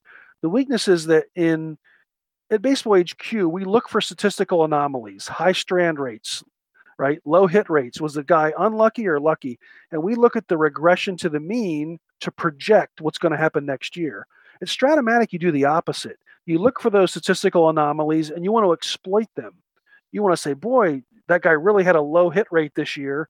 And so therefore his card is going to be great. So I want that statistical anomaly in Stratomatic, or I want to trade it if I don't have a contender. So they actually work in opposite tandem, but that doesn't mean you don't find good guys. So for example, last year I was on to Anthony Bass before anyone else. Not that I knew that much about him, other than he has an incredible Stratomatic card. I looked at HQ and well, his metrics aren't great, but I know he can get guys out. And before I knew it, he was the closer in Toronto for a while and had another good year and has another great strat card. So there are times you can find guys or find a guy that has a weakness that they're one skill away. So Tristan McKenzie would be a guy like that for Cleveland this year. If he can just control the long ball, his ratios are fantastic. There's been several relievers like that. Remember Keith Folk back in the day is one that jumps out at me. That there's pitchers that you see them getting guys out, but they just haven't figured out their location. They have a little too many walks, but there's not many hit chances against them. Mark Melanson was that way when he first came up. I remember Mark Wohlers, Craig Kimbrell. So you look for some of the things there that can make you better. So you can find some of those hidden gems that way. I think it really helps you in daily probably a lot more, which I don't do, but looking for that lefty killer. You really look at platoons a lot more in matchups for daily than you do in Roto. So I think that it probably helps you more in daily, but you still find guys and you find, well, I didn't know this guy was that good. And you also see that, hey, this guy's a really good fielder. So if he slumps, the team's not going to send him to the minors. They're going to keep him for his glove for a while to see if he corrects himself versus a bad fielder that comes up and he's hurting him in the field and not hitting. He's going to get sent to the minors right away. Well, Matt, this has been instructional and informative and fun and interesting. Remind our listeners where they can keep up with Matt Beagle. I'll be hosting some things at the First Pitch Florida Forum this weekend. It's a virtual forum. So on Saturday night at 8 o'clock, we're going to have a strat room where I'll analyze your strat team. And if you play APA or another format, a lot of the things carry over. I'm usually on the alternative part of the site, Baseball HQ. I'm going to be doing our Points League draft guide here. The week of March 14th, we'll be posting some Points League's draft guides on the site as well. So look, on the alternative side of the site is usually where you find me. And any Twitter or Facebook? I have a Twitter handle that I haven't used in 2 years. I don't try to be real public with that. I don't want to get into politics, and I don't want people judging every little thing. I try to watch what I say, and so if I have a strong opinion, I'll tweet it out. I may tweet out I think the Indians should trade Shane Bieber and Jose Ramirez and rebuild, but I don't tweet very much. It's at Matt_Beagle, but like I said, I haven't seen anything out there in 2 years, so there won't be much for you to find. I think I have 69 followers. Well, you should have more, especially when you're talking about baseball. Matt, it's been a slice, been too long.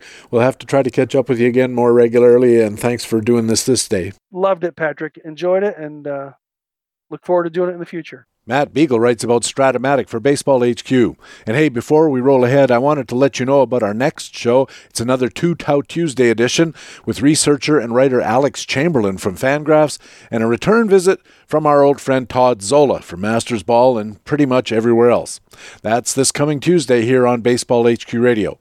Coming up, we have our special feature interview with Jeff Barton of Scoresheet Baseball next on Baseball HQ Radio. Baseball HQ Radio.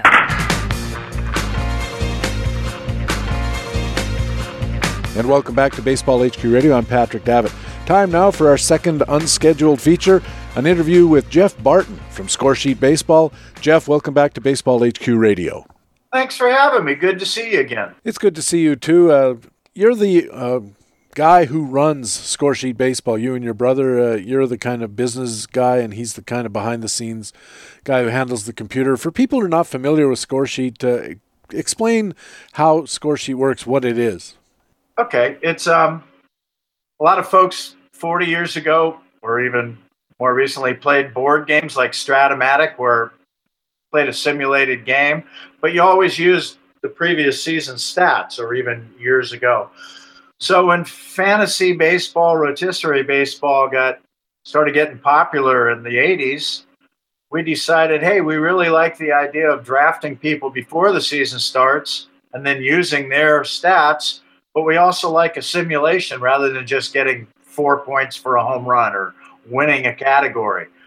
So the way Scoresheet works is just like other fantasy games. You turn in a lineup before the week starts because we're a weekly game. And then what your guys do that week in the majors is how your team does. But we have your team actually play games at bat by at bat, 9-inning games, based on what your hitters and the opposing pitchers did or what your pitchers and the opposing hitters did. So you get to, it's much more of a real baseball game. We don't have points or categories. And you get to set up lineups and pitching rotations and bullpen strategies.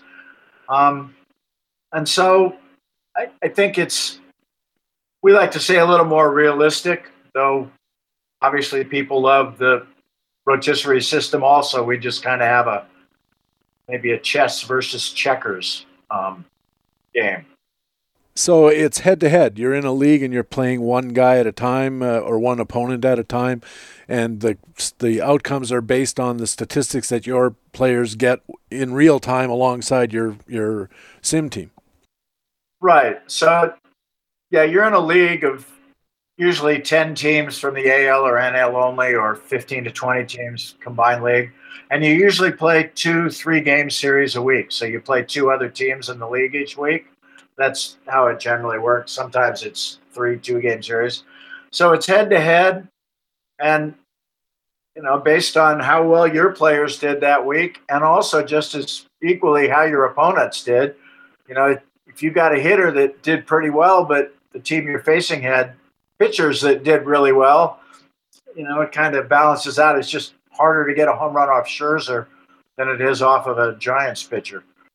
And I think we should be clear, it's not an at-bat per at-bat basis. Like you can't say that if Mike Trout hits a home run in the 3rd inning of his first game that he's going to do the same at that same exact point in a game for your Scoresheet team. That's correct. It's a weekly game, and so we use a week's worth of stats. So it's more like, did Mike Trout hit 2 homers in 23 at bats that week? In which case, if he's facing average pitching, each at bat in Scoresheet, he'd have a 2 out of 23 chance of hitting a home run. But yeah, we don't. You use opponent stats, so he might have hit a home run in his 2nd at bat, but it wasn't off the pitcher that you're going to be facing in Scoresheet. So it's a week's worth of stats compiled, but unlike the old board games, at least it's a game of prediction, which to me is one of the most fun things of fantasy.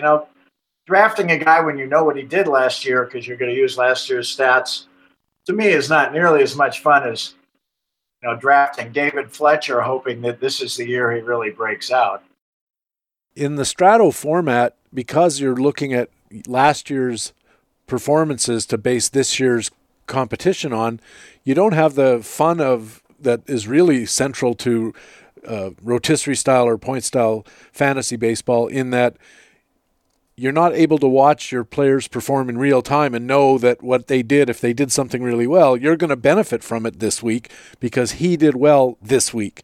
It's not like you have to wait till next April to benefit from it. You're going to benefit from it in real time. So as I said, if you happen to have Mookie Betts on your roster and he hits 2 home runs and steals 2 bags in a game while you're watching, you can go, man, that's excellent, because I know that's going to pay off for me right now. Yeah, exactly. I think, like I said, we really like the whole simulation concept of a board game because, things like walks just don't matter much in rotisserie or middle relievers. Whereas in a simulation, all that stuff matters pretty much the same amount as it does in real life. So we like the simulation, but yeah, I got tired of playing with old stats. So when they came up with that rotisserie idea in the 80s of draft people and then we'll play with the upcoming year's stats, that's when my brother and I said, now that sounds like a really good time. We should try to do something like that. I talked about something with Matt Beagle earlier when we were talking about Strat, and that is the freedom that you have as a fantasy manager to adjust your lineup to reflect how you think baseball ought to be played. And that's one of the things that he really likes about it. And I wonder if it's the same thing is true here, whether, for instance, if you wanted to take the Gene McCaffrey route and put your best OPS guy hitting first, your second best guy second, down to your worst guy hitting ninth, you're free to do that? Oh, yeah. You set up a lineup, and then that's the lineup we use. So if you want to bat Mike Trout first, and this idea baseball managers used to have of who cares if a guy gets on, if he's fast, we'll bat him leadoff. You certainly don't have to do that for your score sheet team. You don't have to bat Billy Hamilton first just because he might steal a base, because you can't get on base to steal the base. And the same thing's true with stealing and bunting and platooning. If you don't like steals because you hate having your guys get caught stealing, you can just tell us, I don't care what this guy does in real life, he should not try to steal for me. Because if a guy does try to steal, whether he gets caught or not is based on his success rate in real life.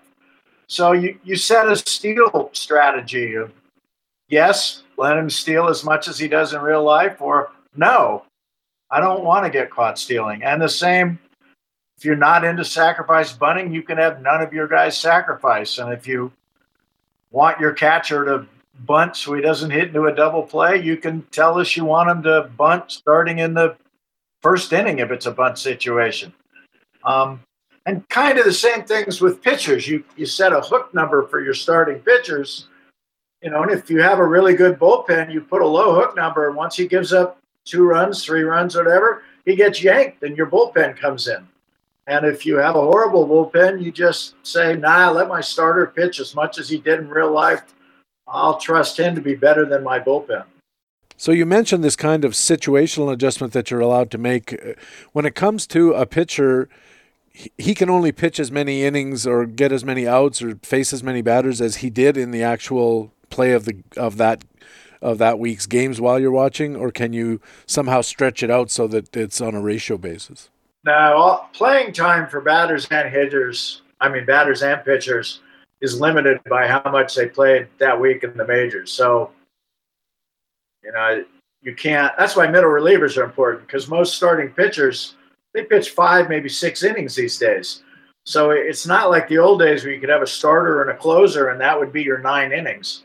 You have to get from the 5th inning when whoever, Bauer, leaves the game, to the 9th inning when Chapman comes in. Somebody has to pitch that 7th, 8th, 6th inning, because we do limit it. So having a bench is important.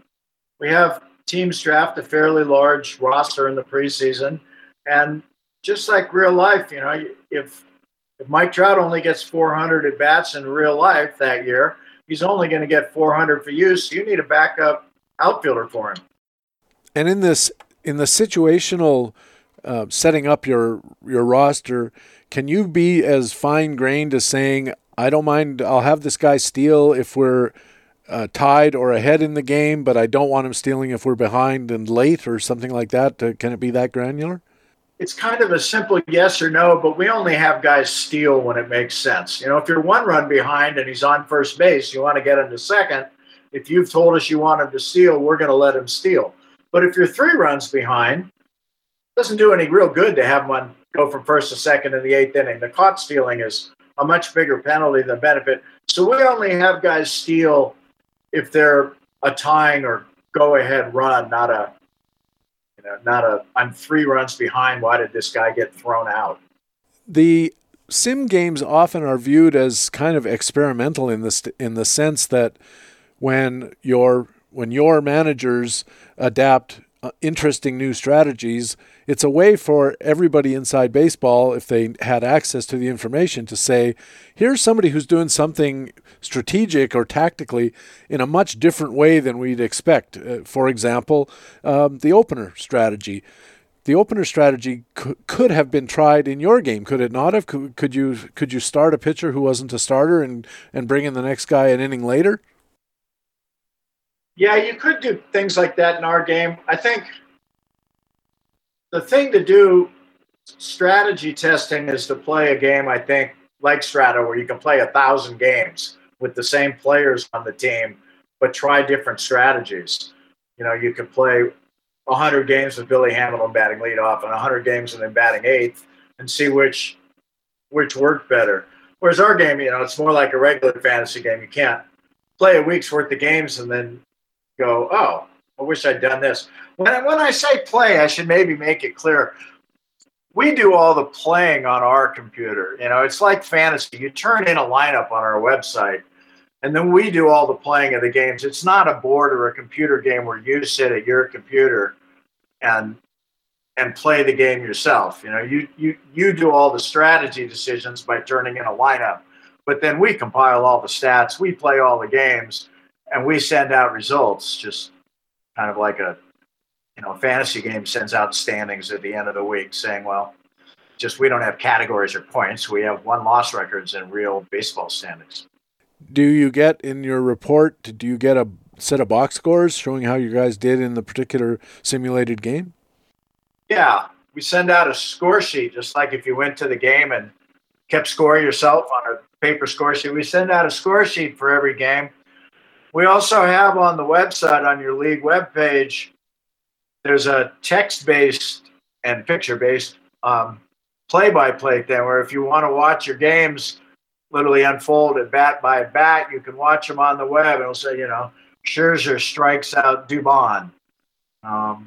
Longoria gets a double, and on and on. So you can watch it like that. And actually, people like doing that. I mean, it's especially in COVID days. You're sitting at home 24/7 anyhow. A lot of people have plenty of free time to watch a game at bat by at bat, kind of play out like an announcer. That seems like it would be fun.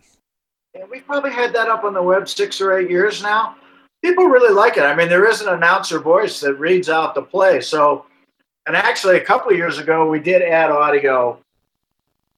It used to be just a text-based. Now, a couple years ago, we added audio. So now if you're driving to work, you can put it on your smartphone or whatever, and you can, if there's not a real baseball game going on, you can drive to work and listen to your score sheet team play a game and see how you did. You've played a little bit of regular fantasy baseball. We were talking earlier that you were in an experts league this year, and you said you're an operator of games, not an expert on games, but you have exposure to fantasy baseball in other respects. To what extent does a good score sheet hitter or pitcher map to a good rotisserie hitter or pitcher? There are some differences. Just because I think, and I don't mean to say negative things about rotisserie when I say this, but rotisserie gives added value to things like strikeouts and steals that I think in real baseball, most people don't value steals that much anymore. And They also use wins and losses more than we do because we feel that's a very team-dependent stat. And so for us, a good player is still a good player in both systems, but you do need to come up with a different draft list kind of on the margins because you don't, in some ways, it's a lot easier, I think, to play score sheet. You don't have to worry about who's going to get saves for Detroit. You just want to pick the best pitchers as measured by ERA and WHIP, and then they can get saves for your team because you can say, I want this guy to come in and pitch in the ninth inning, whether he's getting saves in real life or not. And you don't have to worry so much about a win. Like you can draft a Detroit pitcher if you think he's good and not worry about the fact Detroit might not win many games. And over on the batting side, the team-dependent stats are not as important. So RBIs and runs scored don't matter as much in score sheet. They're real-life runs. What really matters in score sheet is on-base percentage, slugging percentage. So, like I said, in some ways it's easier. You don't have to worry about, is my guy going to go from batting leadoff to batting seventh? Now he won't get as many runs scored. You just pick a guy that you think's going to have a good on-base, good slugging percentage, and that's who you want on your team. And that matters, especially for people who have good players on poorly run major league teams or good players who are pushed down the lineup just because they're stacked above them. I'm thinking of the Toronto Blue Jays where all of a sudden you get players who were hitting third last year that might be hitting seventh this year. There's the same player. They've just added better guys in that 3, 4, 5 slot, and you still might think, this guy's hitting seventh, but in my lineup he's going to hit fifth. And that means if he's hitting the ball and getting the job done on the field, then he's going to drive in runs and improve my team's chances of winning irrespective of his team context in Major League Baseball. That is exactly correct, which is why I say in some ways I think a score sheet draft is a little simpler because you don't have to worry about how many real-life RBI guys a guy's going to get. You just want to look at your predictions, and if some guy's predicted to have an 860 OPS, you pick him. What we tell new people is just pretend you're picking players for your favorite major league team. Don't worry about winning a category. Don't worry about if their real-life manager might not give this guy saves because they just traded for Liam Hendricks, and now no other pitcher on the White Sox is going to get a save. That doesn't matter. Devin Williams, for instance, he's behind Hader for saves, at least as of now. But if he's going to strike out 15 guys every 9 innings, you want Devin Williams on your team. And then you can make him your closer if that's what you want to do. You can tell the system, late and close, I want this guy in the 9th inning. He doesn't have to have a closer tag like Strat has introduced. No, you could use anyone you want as your closer. Many years ago, Rod Dibble used to lead score sheet leagues in saves because he was so dominant, even though Cincinnati, was letting Randy Myers get saves. But, yeah, if you have a dominant Nick Anderson, Devin Williams, someone like that, you can use him as a closer. And if he's going to never give up a run in real life, he's going to save a lot of games for your team, whether he gets saves in real life or not. Are there any instances that you've learned about that the strategy or tactics that your fantasy managers in score sheet use are out of step with Major League Baseball and maybe don't make sense? Or is it, generally speaking, has it always been a case where a well-run, well-managed score sheet team is going to be successful much in the same way that a well-run, well-managed big league team would be?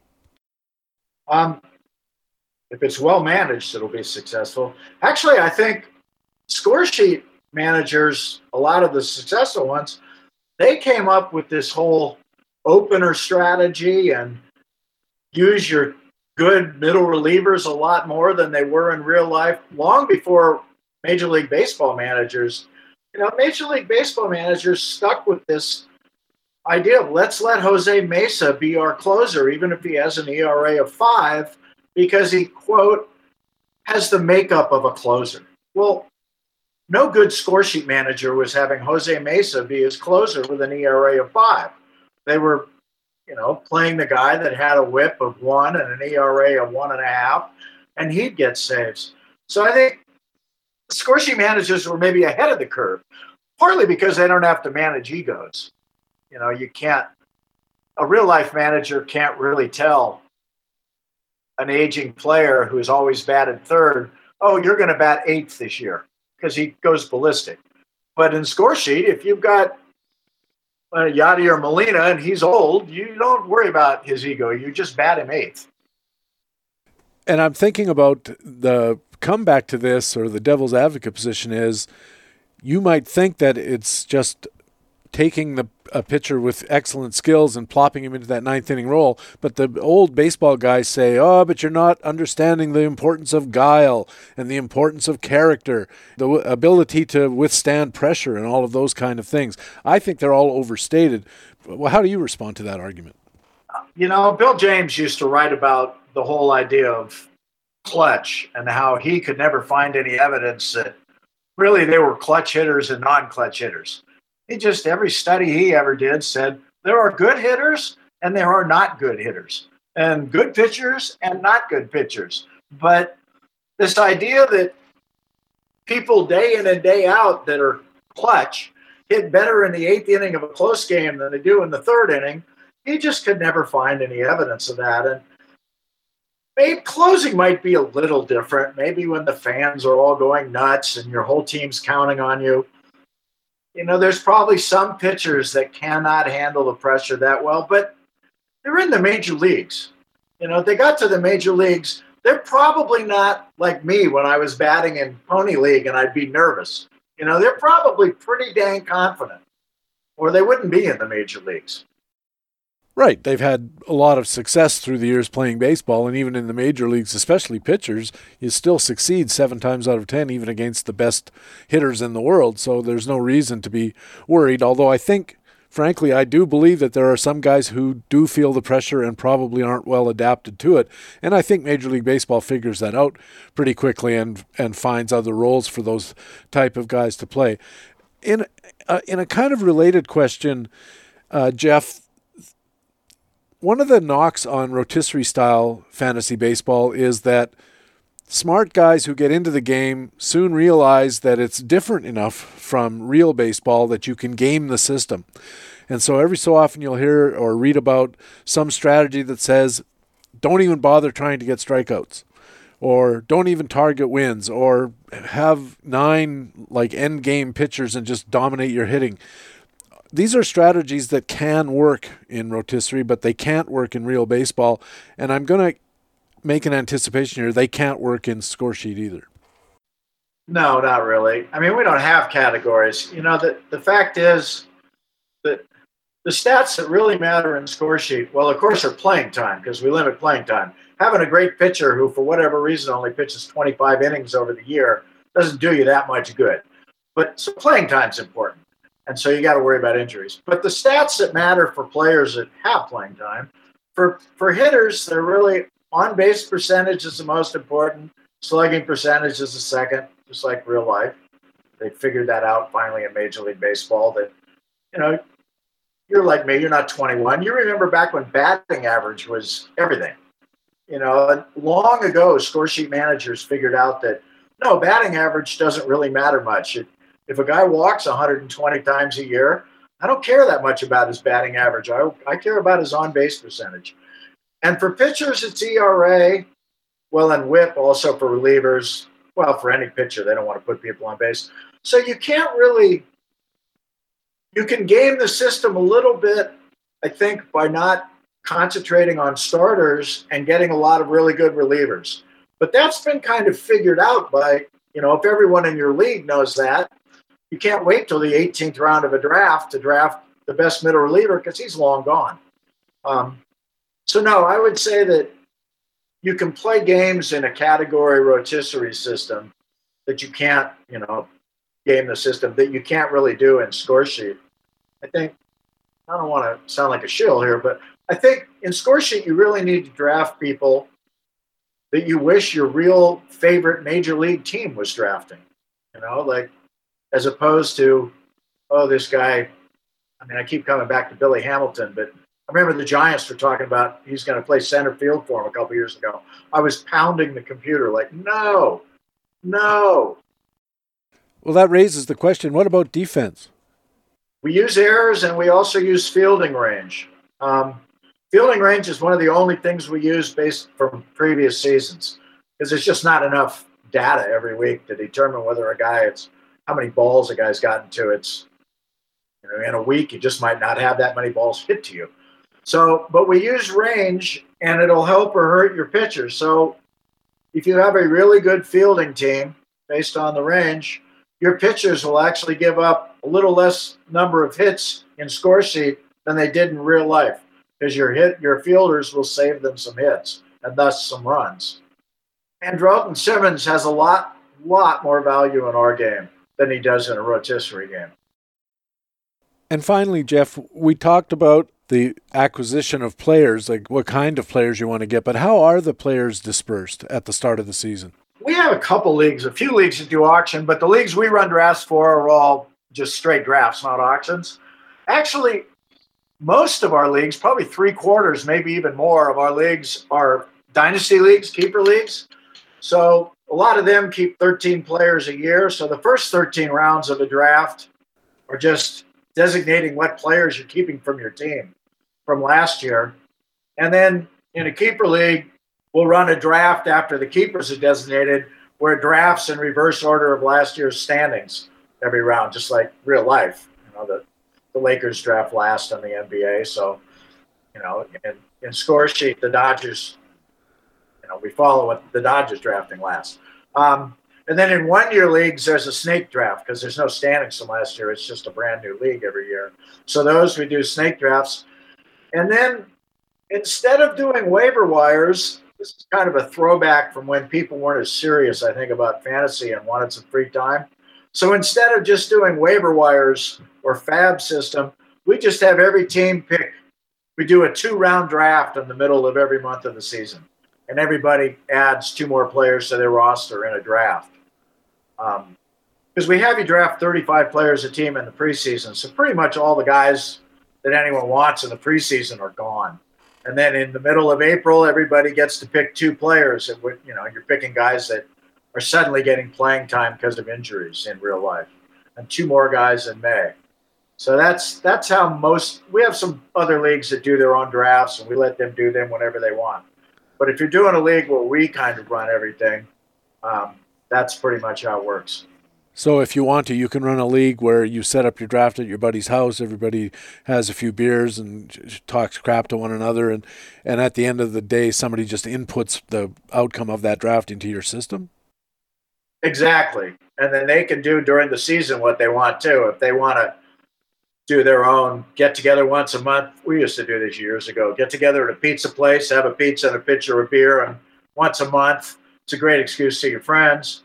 Pick a couple players, input that in the system, and we just add them to everyone's rosters. So this year, of course, all these leagues that used to do what you said are calling us up saying, hey, we've never done a draft through you. We just tell you who we have. How do we do that? We need to do it this year because people still don't really want to gather in a group of 10, 12 people much. Hopefully, that'll be different soon. I don't suppose they do, is exactly right. And as far as transactions, can a separately organized league using your platform also run their own transactions and just inform you, hey, as of this week, so-and-so's dropping or reserving this player and adding that player?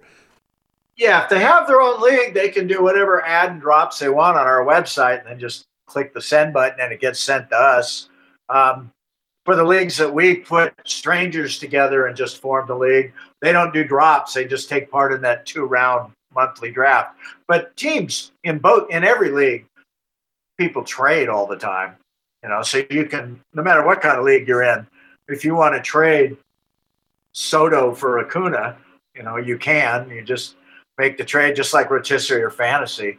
You make the trade, turn it in, which that's one thing I know people love daily fantasy because, let's face it, people like to gamble, and it's a gambling game. But, for an awful lot of people, I think the draft and then trading are the 2 favorite things they have about playing fantasy or rotisserie. And neither one of those happen in daily. You just take whoever you want and enter a lineup, and the next day it's done, and you do it again. Unless, of course, you're winning a lot of money, then you're happy. Jeff, tell our listeners where they can figure out how to get involved with Scoresheet and keep up with Jeff Barton. We have a website, www.scoresheet.com. Scoresheet.com, just like a game score sheet, it's spelled. Or they could give us a call, 530-470-1880. Or they can send us an email to staff@scoresheet.com. But probably the best way to, get a basic information is just go to the website. But I'm happy to talk to people on the phone. Jeff, thanks a lot for talking with us today about Scoresheet. It's such an interesting game, and I do hope that maybe we'll catch up with you partway through the year and we'll talk about how the season is going. Yeah, and we'll, talk about breakout players. There's a lot of players that, they're these breakout guys, they're just as valuable to a rotisserie owner as a Scoresheet owner. But yeah, I'd love to talk to you anytime, and then hopefully by next fall, everything's back more or less to normal, and we'll see you in the desert. That'd be fantastic. Thanks, Jeff. All right. Thanks for having me, Patrick. Jeff Barton owns and operates Scoresheet Baseball. When we come back, it'll be our regular commentaries, my extra innings comment coming up, and the frequent flyer all next on Baseball HQ Radio. I played all the sports as a young boy, but it was always baseball that I loved the most. I collected baseball cards as a hobby and one day dreamed of what it would be like to have my picture on one of those cards. You see, I always have been a fan of the game first and a ball player second. Maybe that's why I had the love and passion for this great game so much. I only caught 5 or 6 games my senior year of high school. But during those 5 or 6 games, a scout by the name of Bob Zuck, who is here with us today, believed I could become a big league catcher someday. He held true to his word, and on the night of the draft, at 18 years of age, I signed a contract with the Expos and started making plans to head off to Jamestown, New York. Bob, thanks for believing in me. Baseball HQ Radio.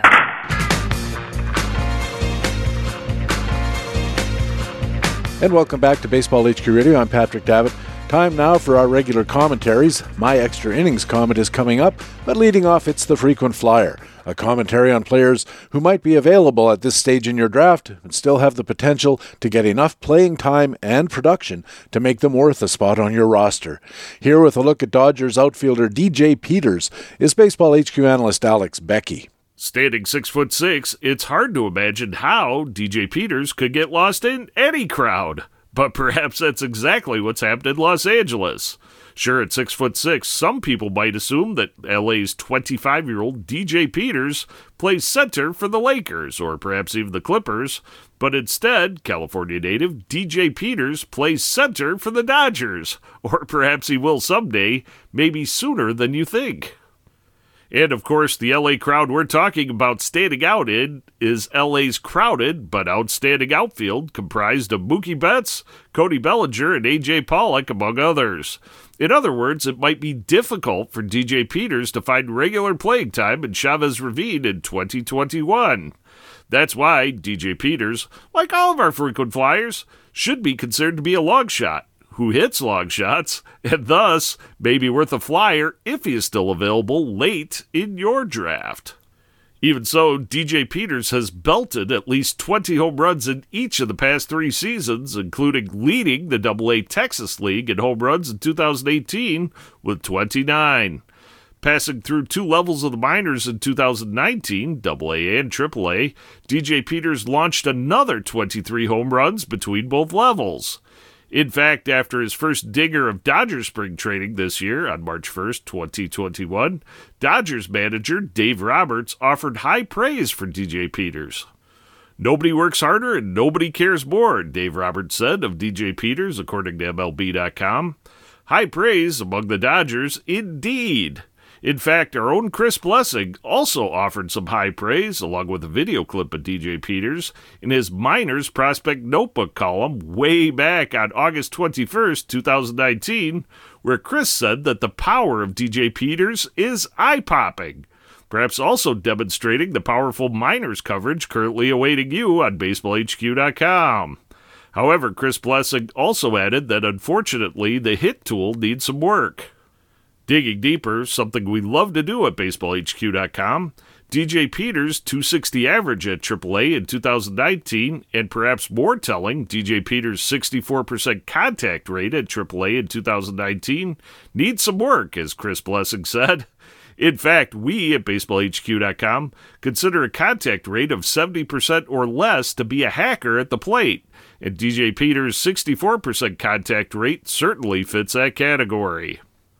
However, DJ Peters was reportedly part of the Dodgers' 60-man roster, trading at the alternate site in 2020, so perhaps DJ Peters was able to work on his hit tool in 2020. Still, the power is eye-popping, and hence, selecting the Los Angeles Dodgers power-hitting center fielder, DJ Peters, late, might also be eye-popping in drafts as our frequent flyer for this week. For Baseball HQ Radio, I'm Alex Becky of BaseballHQ.com. Baseball HQ analyst Alex Becky has his frequent flyer commentary here at Baseball HQ Radio every week. Now it's time for Extra Innings, my comment on baseball and fantasy baseball, and this week I'd like to talk about my huge blunder in TGFBI. So there I was, drafting my team in this year's Great Fantasy Baseball Invitational, and everything was going pretty well. From the 4-hole, I had drafted Mookie Betts and Max Scherzer to set the foundations of my hitting and pitching. Then I added Anthony Rendon to further buttress my batting average, and Kevin Biggio for a little more all-around power and speed at a fairly skimpy second base position. In the 5th round, I was going to shore up my pitching with a Tier 2 starter from an available pool that included guys like Lance Lynn, Steven Strasburg, Hyunjin Ryu, Sonny Gray, Zach Plesac, Kyle Hendricks. You know the kind of guys I mean. With 3 picks to go, I had settled on Ryu if he fell to me. I had Ryu on my tout American League team last year, and he was pretty terrific.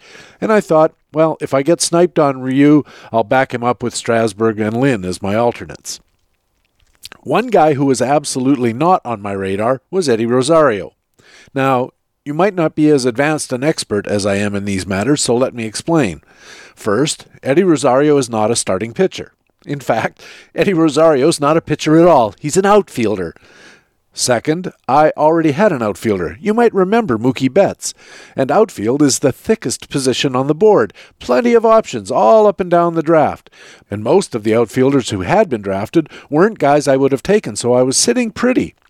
Third, Eddie Rosario was not one of the guys I was thinking of taking. He wasn't worth a 5th-round pick, more like an 8th-round pick. In fact, I had added Eddie Rosario to the bottom of my picks queue just in case he fell to the late 8th, maybe early 9th round. Now, another factor in all of this is that this particular TGFBI draft is going very slowly. Of all the drafts underway in the competition, we were by far the slowest. We're something like 7 rounds behind the leaders and a good round and a half back of the next slowest draft out there. If the fastest draft were Usain Bolt, we would be, Greg Luzinski, or me for that matter. To make matters worse, I had been the culprit for at least some of the slowness. I'm drafting in the middle of a work week that got really busy, with several incidents that needed focus and attention. I had taken 2.5 hours to draft Rendon in the 3rd round, and I didn't want to be that guy holding things up. Especially since we have one guy in the league drafting somewhere in Asia, I think, and another one somewhere in Europe. So to move things along, when the draft closed down for the night at 10 o'clock on Tuesday, I set my pick to auto-draft to make sure I wouldn't be the one holding things up the next morning. So when the next morning rolled around and I looked at my board, I was gobsmacked to see that my 5th-round pick had somehow become Eddie Rosario. I must have dragged him to the top of the queue for some reason, maybe trying to drag him off it altogether, and then I left the pick in place, and auto-draft did what it is programmed to do. Not a terrific play by me, and I'm sure you can guess what happened next. All those 5th-round Tier 2 starters went flying off the board like the hot dogs at Greg Luzinski's House of Chow buffet. After I took Rosario, Lynn went with the very next pick, then Strasburg, Ryu, Gray, Plesac, Hendricks. You can imagine. So to sum up, one little auto-draft mistake simultaneously scorched my draft strategy and landed me an 8th or 9th round outfielder that I didn't need in the 5th round. Just for comparison's sake, if I had wanted an outfielder in the 5th round, I could have had my choice of Aaron Judge or Michael Conforto or Lourdes Gurriel. These are guys I actually would want. Now I'm stuck with a lot of dart throws to build my rotation, with some of those darts being thrown in rounds where I should be looking at saves guys and other positional needs. I got Dinelson Lamet with my first starting pitcher dart, then I made a strategic adjustment to add best available bats, including Gurriel himself, JD Martinez, about whom Ray and I talked earlier for a bounce back. I got Marcus Semien, and I got Josh Bell to fill up my infield. As a result, through the first 10 rounds, I have only 2 pitchers and a fairly daunting deficit in projected pitching points. But I also have a fairly commanding lead in hitting, and I'm sitting 5th overall in projected points. I'm hoping that just adding some volume will correct my pitching at least somewhat to the point where I can be competitive. But you know what would really help? A career year from Eddie Rosario. Now, if you'll excuse me, my next pick is coming up. And, oh, by the way, if you're in TGFBI League number 668, don't get after me if I'm a little slow to my next few picks. I turned off the auto draft. For Baseball HQ Radio, I'm Patrick Davitt, and I have my extra innings commentary here at Baseball HQ Radio every week.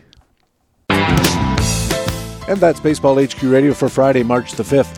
Thanks very much for taking the time to download and listen to show number 10 of the 2021 fantasy baseball season. I also want to thank our HQ Spotlight guest for this early Friday really full edition. Matt Beagle writes about Stratomatic for Baseball HQ. He's a former member of the HQ Radio team and just a great all-around guy. Thanks also to Jeff Barton, the co-owner and operator of Scoresheet Baseball, who graciously stepped in to help us out with that format, and another great guy to hang out with and talk baseball, among other things. I also want to thank our regular commentators from BaseballHQ.com, the best fantasy baseball website in the business. Our Market Watch commentator was Ray Murphy, doing double duty, and our frequent flyer commentator, Baseball HQ analyst Alex Becky. I'm Patrick Davitt, your extra innings commentator and the host of Baseball HQ Radio. I hope to see you on the BaseballHQ.com subscriber forums. Also, remember you can stay in contact with Baseball HQ on Facebook and on our Twitter feed at BaseballHQ. You can also follow me on my personal Twitter feed at Patrick Davitt, where you'll always be the first to know when a new podcast is available. Please tell your friends about Baseball HQ Radio and take a second to go wherever you catch your podcasts and leave Baseball HQ Radio a good review and a rating. It really does help us find new listeners, and that helps us keep the podcast going. Thanks again for listening. We'll be back again on Tuesday with another Toot Tout Tuesday edition featuring researcher and writer Alex Chamberlain from Fangraphs and a return visit from Todd Zola, the king of fantasy sports media. It's all coming up on Tuesday on the podcast with Fantasy Baseball Intelligence for Winners. It is Baseball HQ Radio. See you Tuesday, and so long. Baseball HQ Radio is a weekly free podcast available through iTunes and other podcast aggregators, or directly from BaseballHQ.com, where we have an archive of past shows as well. Just look for the HQ Radio microphone logo on the right side of the BaseballHQ.com homepage. Baseball HQ Radio is a production of the USA Today Sports Media Group.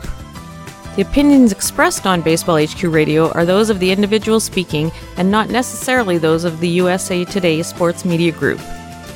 The program is produced and edited by Patrick Davitt.